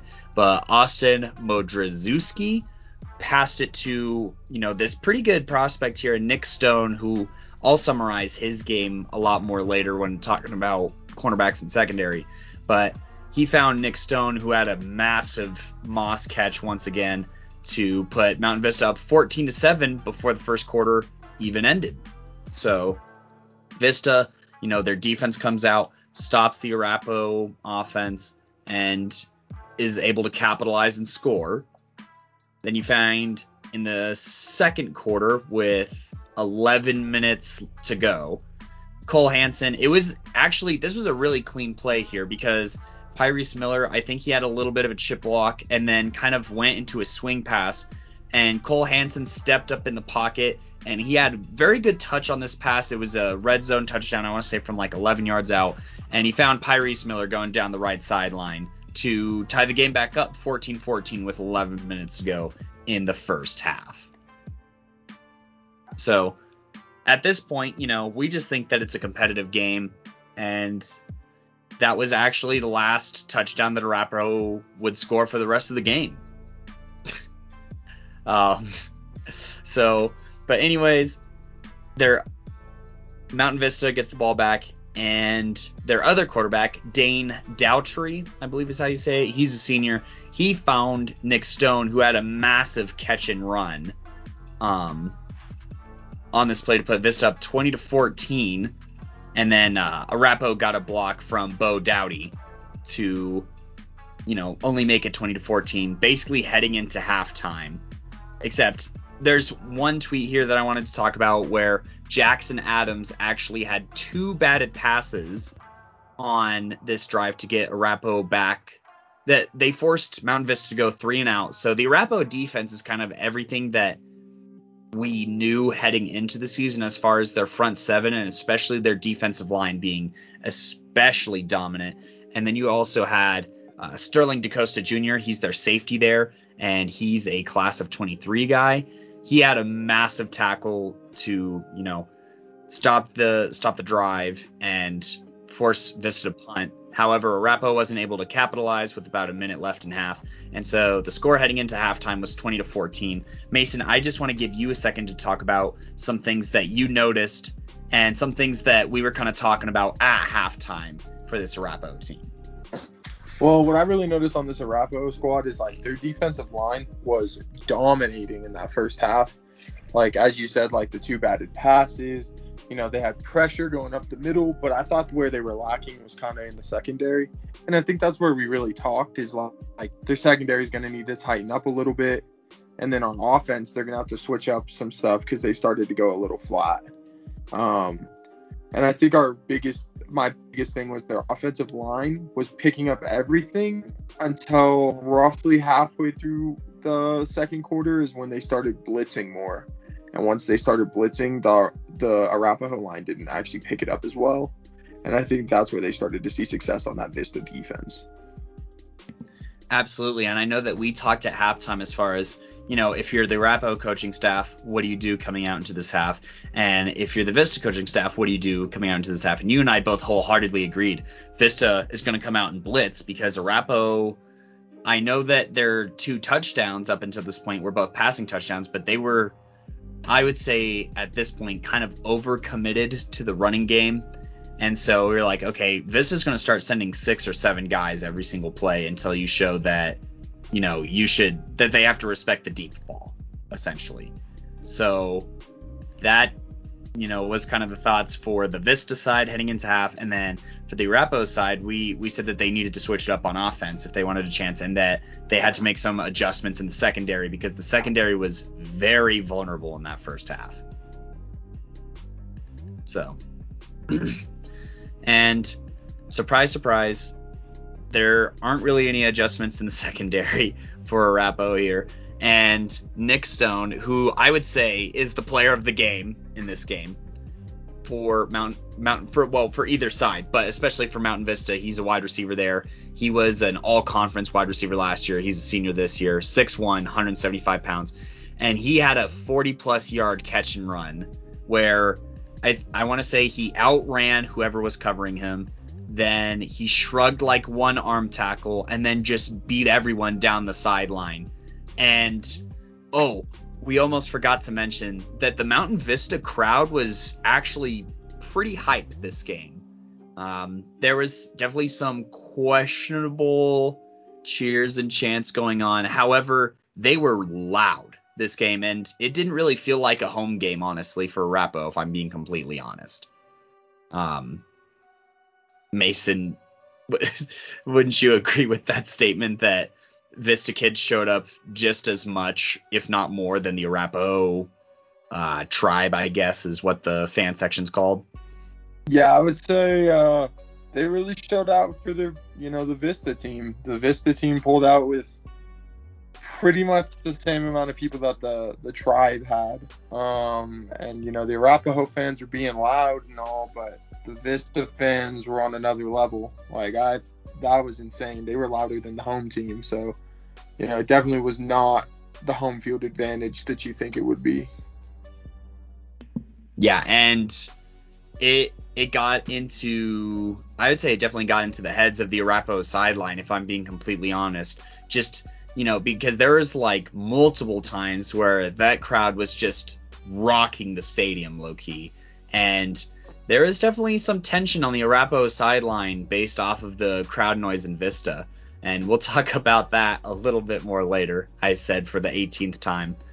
But anyways, this game kind of reaches its standstill here at the end of the third quarter / beginning of the fourth quarter. So Vista's up 27-14 with 9:17 left in the third quarter. Arapahoe offense spuds out.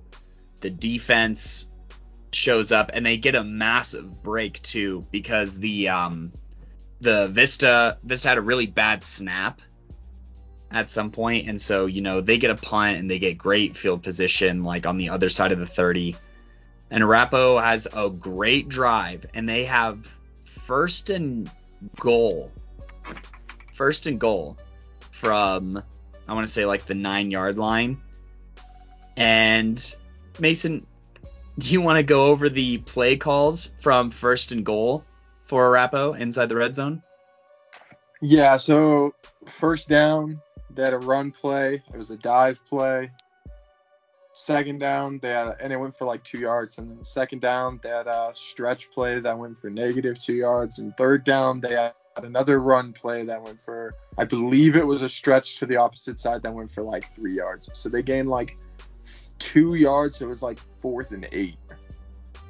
Yeah, and they also, or I guess it wasn't end goal, because they get helped out with a penalty to get a first down. And then they run the ball 3 more times in a row. And so when 4 consecutive run plays happen, including, a set of running calls that actually puts you at 3 and out inside the red zone, that turns into a first down because of a penalty, and then you run the ball 3 more consecutive times, just get stuffed over and over and over again, and you have to leave with a field goal. That sucked the wind out of Arapahoe, and I'm pretty sure that's when Mason and I said that this game is probably over. Because, we go into this game, we're promised, basically a multiple offense system. We're promised a lot of things, and this Arapahoe team, in the moments that it matters, is completely uncreative in their play calling and runs the ball 4 consecutive times in a row and settles for a field goal, being down 17-27 heading into the fourth quarter. They lose their momentum because, everyone was expecting touchdown on this drive, and it just doesn't happen. And so in this fourth quarter, not really a whole lot happens. Both defenses kind of take turns, going back and forth a little bit. But at the end of the day, Vista gets another interception. The Arapahoe defense tries to step up and make some plays, and it just doesn't work out. And so at the end of the day, the final score is 17-27, with Arapahoe losing an upset to Mountain Vista. Mason, takeaways from this game from the Arapahoe side and from the Vista side, what do you got?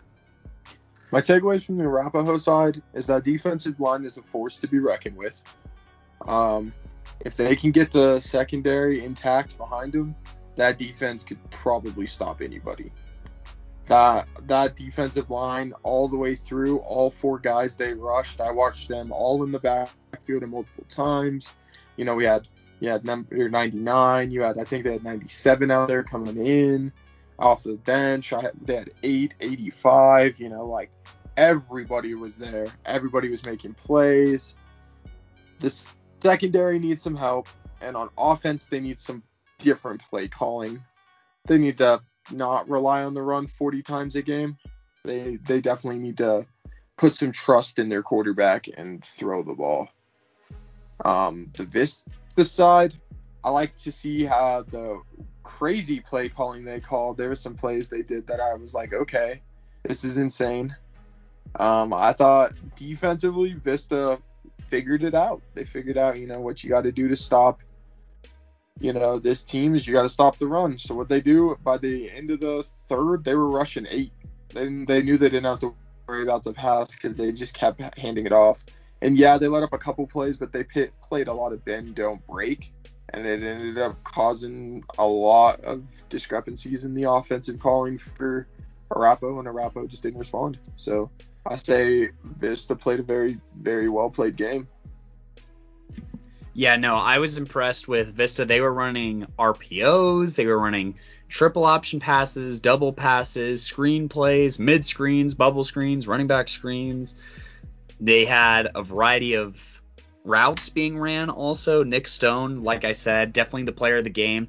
He had 2 big time Moss style catches in the end zone on number 4 of Arapo, I believe both times. Yep. And then on his massive catch and run, he just stayed with the quarterback all the way across the field and did a little bit of improv on his route. So kudos to his football IQ and field awareness and, getting it done and putting this game away really with that massive 40-yard catch and run with the noise that the Mountain Vista crowd was making and with the air that was sucked out of the Arapo fans, both, the student section and the, parent/fan section.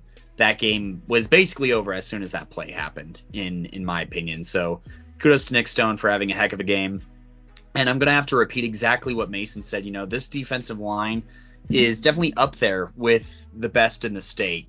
Jackson Adams, I'd say, was, the big time threat. And, like I said, he's pretty athletic, so he's able to get his hands up and bat down some passes and, also get a rush. And no matter which way Vista was running, like their triple option, whether it was 85 or number 8, they were both getting double, sometimes even triple teamed. So there's not really much more of a compliment you could have than getting double or triple teamed. And the strategy was to, double or triple team those guys and go all the way around the end and end up against the linebackers or against the cornerbacks, essentially, was Vista's running game plan. And then, expose their cornerbacks in one-on-one coverage. And that happened pretty routinely. Number 4, I'd say, in the Arapo secondary, he is going to either have to, put this game behind him. Maybe it was just one game, or they might have to look for another option because he got mossed twice. And you can't be losing those jump balls where you have the advantage. Like the ball was not in the perfect spot for the receiver to go up and get it. The receiver had to catch it over number 4, and they routinely did it. So that is a huge weakness in the secondary. And if you can't cover Mountain Vista's passing game, what are you going to do on the rest of this schedule, Mason? They have Thunder Ridge coming up. And I believe it's for homecoming, and Thunder Ridge has Seth Frazier, who is leading the state, I'm pretty sure, in touchdown passes. He has 11 touchdown passes, and he has another 2 on the ground. So if you're not going to be able to stop the 2 quarterbacks at Mountain Vista, who I don't think if you combine them, you get the player that Seth Frazier is, how are you going to stop Seth Frazier? And then after that, you have Rock Canyon, Eagle Crest, Cherokee Trail, then Cherry Creek. Cherry Creek with Coyote Jr.? Who's going to cover him? Honestly, I don't think anyone is. Unless they figure it out, because losing those jump balls, I see, Thunder Ridge coming out, throwing a good game, and then that just paves the way for, the Creek coaching staff is very intelligent. They will always just watch film and see where the weak points are, and that's where they're going to attack. So if they see that it's the passing game, you won't see Creek run. You'll see Creek throw the ball. So it's going to be a interesting way to see what they do to answer next week. Yeah, absolutely. And Mason, do you want to talk about the incident at the end of the game, or it wasn't at the end of the game, but near the end of the game. Okay, so on the sideline, it was Arapahoe was on offense, I want to say. Cody? No. It was an interception. Oh, okay, yeah. So number 10 intercepted the ball from Vista, ran down the sideline, got hit by the guys, and a lot of emotion came out. And basically a fight broke out where number 10 on Arapahoe was, yelling, screaming, swinging on a bunch of the Vista guys. So then they pull number 10 out of the game, and he goes to the sideline where he is very upset, and rightfully so, emotions coming out. It's okay. But then he starts going after the crowd. And he starts walking over towards the Vista crowd, and he's yelling at them, throwing his hands up, jumping at them, and at this whole point, 85 and 8 are both trying to, shoo him away. They're like, bro, what are you doing? Leave him alone. Some of his offensive linemen are helping him out, trying to get him out of there. And then he goes and sits in the locker room. So it was a very heated emotion play that should not have happened. Yeah, no, it was a mess. It was a mess, and the Arapahoe coaches were really upset, and so was number 10. And I wanted to take this time to talk about, look, number 10, Mason, you'd agree with me, he's a playmaker. He's an electric athlete. He can play both sides of the ball. He can catch. He can run. He's fast. He's got good footwork. Everything that you want out of a next level athlete. What hurts your recruiting? Stuff like this, where you get into a fight at the sideline, emotions are high at the end of the game, and then you're running at the crowd and you're taunting and chanting him on when you're losing a football game by 10 points. Look, football is a very high emotion game. There's a lot riding on, these kids, some of these kids' futures. But if you're going to there's a thin line between emotional and passionate and emotional and toxic. And number 10 definitely fell into the category of toxic. He was an emotional roller coaster throughout the entire game. Coaches and players were trying to reel him in and were unsuccessful, to the point where it ends up where he has to end up heading to the locker room with, I want to say 4 minutes left in the game, which you don't want to see out of your best athlete. And I wouldn't be surprised if he ended up with a suspension in this Thunder Ridge game. And then you're in an even worse spot because DJ Montoya wasn't healthy for this game against Mountain Vista. And with Pyreese Miller out, you're down to your third string running back, worst case scenario, heading into this game where A, all you know how to do apparently is run the ball, and B, this Thunder Ridge team, you want to run the ball against them to keep the ball out of Seth Frazier's hands. And you're not in a good spot to do that based off of, players that really spiraled out of control here at the end of this game. I 100% agree with everything you just said. So I just wanted to throw it out there to players. It doesn't matter how good you are. If you're toxic, your recruiting is going to suffer and your future is going to suffer. And so you're going to have to figure out that line between, the game and looking forward to the rest of your life. Because this Vista game, it ended at, 9:30. The score was 27-17. That's the end of the game. On to the next week. You know what I mean? You're allowed to be upset. You're allowed to be mad. You're allowed to call people up and, show emotions. But you can't do what Pyreese Miller did. And so I hope that Pyreese grows and learns from this experience. And I hope that the other Arapahoe players grow and learn from this experience as well. But it did need to be addressed. I don't think I really have too much else to add on. Mason, I know that you wanted to talk about the reffing. There was definitely questionable calls. And penalties played a bit of a factor in this game. I think that the refs were calling pretty soft all game. No, I totally agree. I think, there's a couple questionable calls for both teams. We had a couple sideline warnings on the Arapahoe sideline, That's the sideline we were standing on, and they had a couple sideline warnings that I personally don't think should have been called. They got the first one, and that one was definitely supposed to be called. After that, they got a sideline infraction, and that one was because the ref ran back far and then was yelling at them for being too far forwards. There's a couple late hits that weren't late hits, and there was a couple non-late hit calls that were supposed to be called.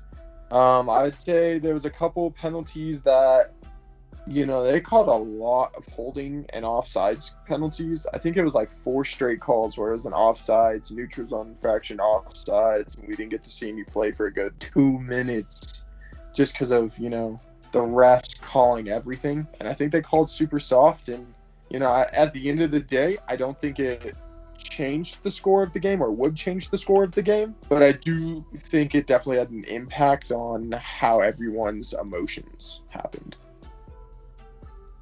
Yeah, no, there was definitely a brewing frustration on the Arapahoe sideline from both players and coaches. But, that's one of those things where you unfortunately can't control it, right? I think that the worst of it was when they got the ball on like the 37, and then they got it was 1st and 10 from the 37-yard line. And then they got penalties putting them back where it was like 3rd and 30 or something like that. It was ridiculous. So there's definitely been some questionable reffing. We knew that, there's a reffing shortage on every level in every sport. I work in sports personally with, on the recreation level, and we have a hard time finding refs for a level of competition that's not that serious. High school football is really serious, and so it's hard to find refs, and when you finally do, maybe they're not the most qualified. But, back to that culture problem or something. But so Mason, I stated my thoughts. I'm out on Arapahoe as a contender. I don't think if you lose to Vista at home, I don't think that you're gonna beat a Cherry Creek in the playoffs or in the regular season. I don't think that you beat a Grandview in the playoffs or the regular season. I think that you struggle really bad with this Thunder Ridge game coming up.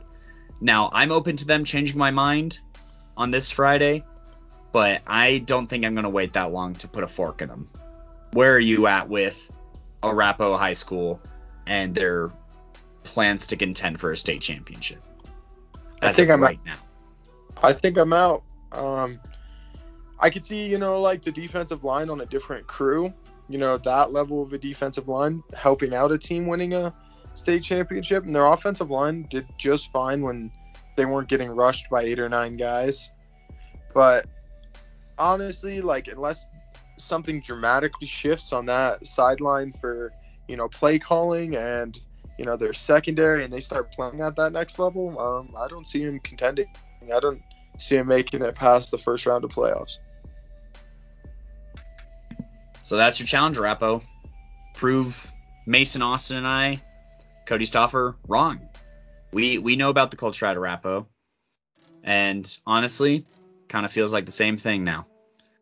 So go out there, beat this Thunder Ridge team on Friday night, and maybe we'll reconsider. But until then, that is the Arapahoe and Vista recap. Stay tuned for, our weekly recaps and players of the week coming up in the following weeks, and make sure to submit, candidates for our top 5 player list. This is the class of 22 players that we're looking at, and we're thinking about starting with linebackers. So go ahead and send us some linebackers to look at. Until next time, I am one of your co-hosts, Cody Stauffer. And I'm your co-host, Mason Austin. And peace. All right, thank you, Cody and Mason, for that. Decided to keep in the last part there, so I don't have to say that at the end. But there you go. That's our 5A recap, and that's actually going to wrap up our recaps for this week. So yeah. But coming up next, don't go just yet. We're going to talk about my player of the week picks, as well as some important games to look out for coming up in week 4 of this 2021 Colorado football season.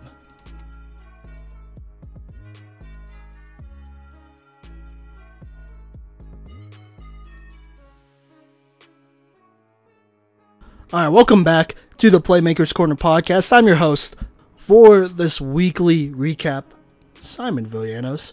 And let me go ahead and talk about the players of the week, starting on the 1A level. On the 1A level, you already know the players I was considering, but I went ahead and picked Lyman's defensive tackle, Eli Wisenzi. He had 3 sacks versus Strasburg, 8 total tackles. Like I said, could have been Kai Bandy here, but Eli, I feel like deserves to be on here whenever you have a multi-sack game. That has to be celebrated, especially against a team like Strasburg. So congrats to him. For my 2A player of the week, now there were a lot of players in contention here. This might not be the most popular pick, but screw it, I'm going to go ahead and pick it. It is Manitou Springs' Ethan Bourne. He caught the game-winning touchdown for Manitou Springs. Unfortunately, I do not have their stats. In fact, Manitou Springs, you have not put in any stats for this season, so please, if you have them, put them in. That helps us a lot. That helps us give you coverage and do all that stuff properly, but I'm going to go ahead and give it to Ethan Bourne. It's not every day that you score a game-winning touchdown to win your first homecoming game in a minute. So shout out to Ethan Bourne of Manitou Springs. For my 3A matchup here, I got Meade's senior running back / receiver, the athlete himself, Corby Teku. He ended with 117 rushing yards, 2 touchdowns on 7 carries, while catching 2 passes for 81 yards and a touchdown. He set the tone versus DCC, a team that's undefeated, a team that I feel like is a pretty solid team. He set the tone. He had these defensive players flinching 10 yards away.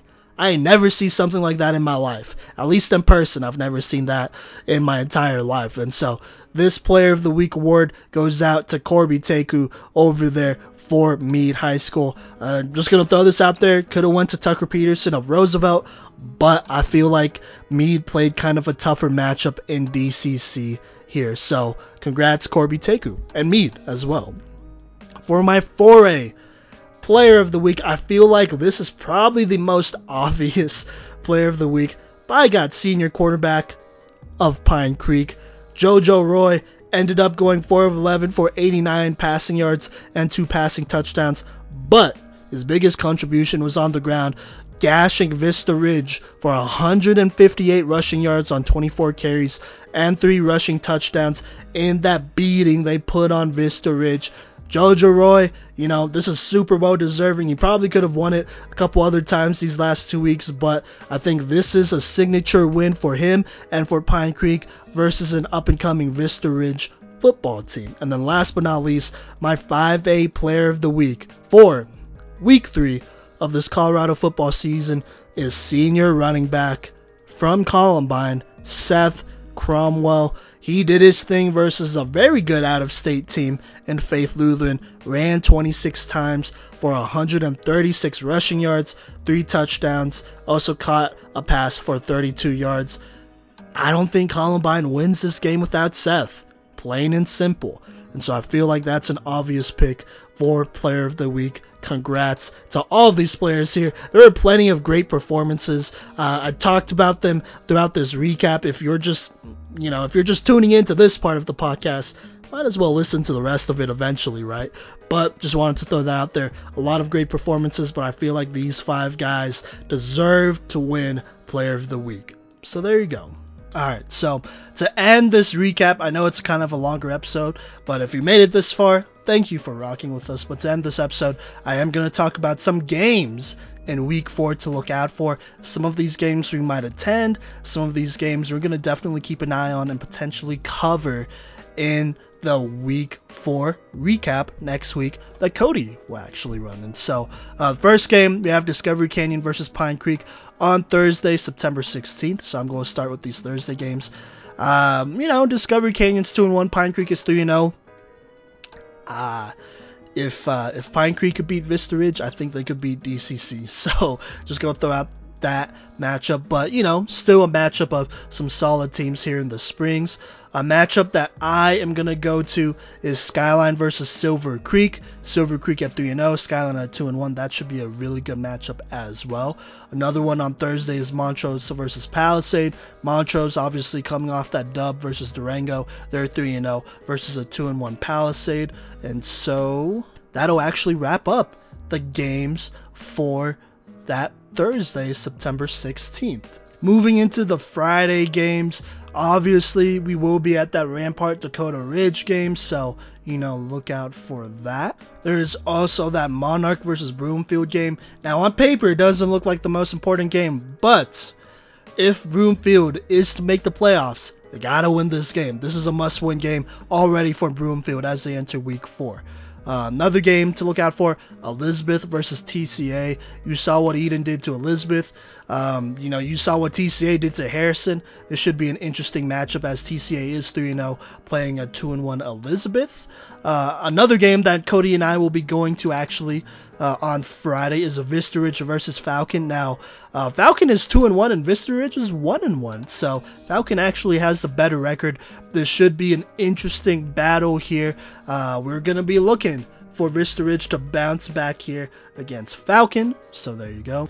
You got Fort Morgan Conifer, Fort Morgan 2-0, an explosive offense versus Conifer, who lost a close one. Now they're 2-1.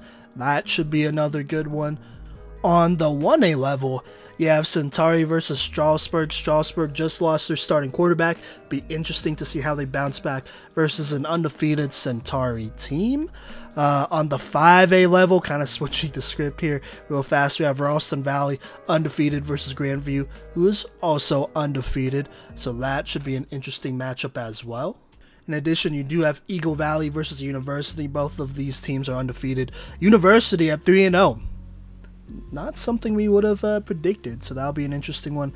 Durango takes on Farmington, an out-of-state team. Farmington is currently 4-0. You already know what the deal is with Durango, so that should be good. On the 5A level, once again, you have Seth Frazier and Thunder Ridge facing off versus an Arapahoe team that is looking to bounce back after a loss that Cody and I didn't necessarily predict, so that'll be a good one. We got Windsor and Loveland. This should be a physical football game. If you love old school football, this is your game. This is your game for sure. Another game to look out for, Castleview versus Douglas County. This is a rivalry game. Both of these teams are at 3-0. That should be a good one down in Castle Rock, I want to say. We got Northridge versus Meade. Another battle of undefeateds. Northridge at 3-0, Meade at 2-0. You got Longmont at Erie. That should be a good one, Longmont's 1-2 record doesn't speak for them. Erie's 3-0 record does speak for them, though, so it'll be an interesting matchup. We got Basalt and Glenwood Springs. Both of these teams are 3-0 right now. You got Palmer Ridge and Pueblo West. Palmer Ridge at 3-0, Pueblo West at 2-1. And then last but not least, on this Friday night, you have Cherry Creek at 2-1 and Arvada West at 3-0. Cherry Creek looking to bounce back after their loss to out-of-state Chandler. And lastly, there are really only two matchups here. Well, maybe not just two matchups, but these two matchups are the most interesting to me and the rest of the guys here. That is Eden versus Platte Valley at 6 p.m. I said this game could be a trap game for Eden, so we'll just have to see how that goes.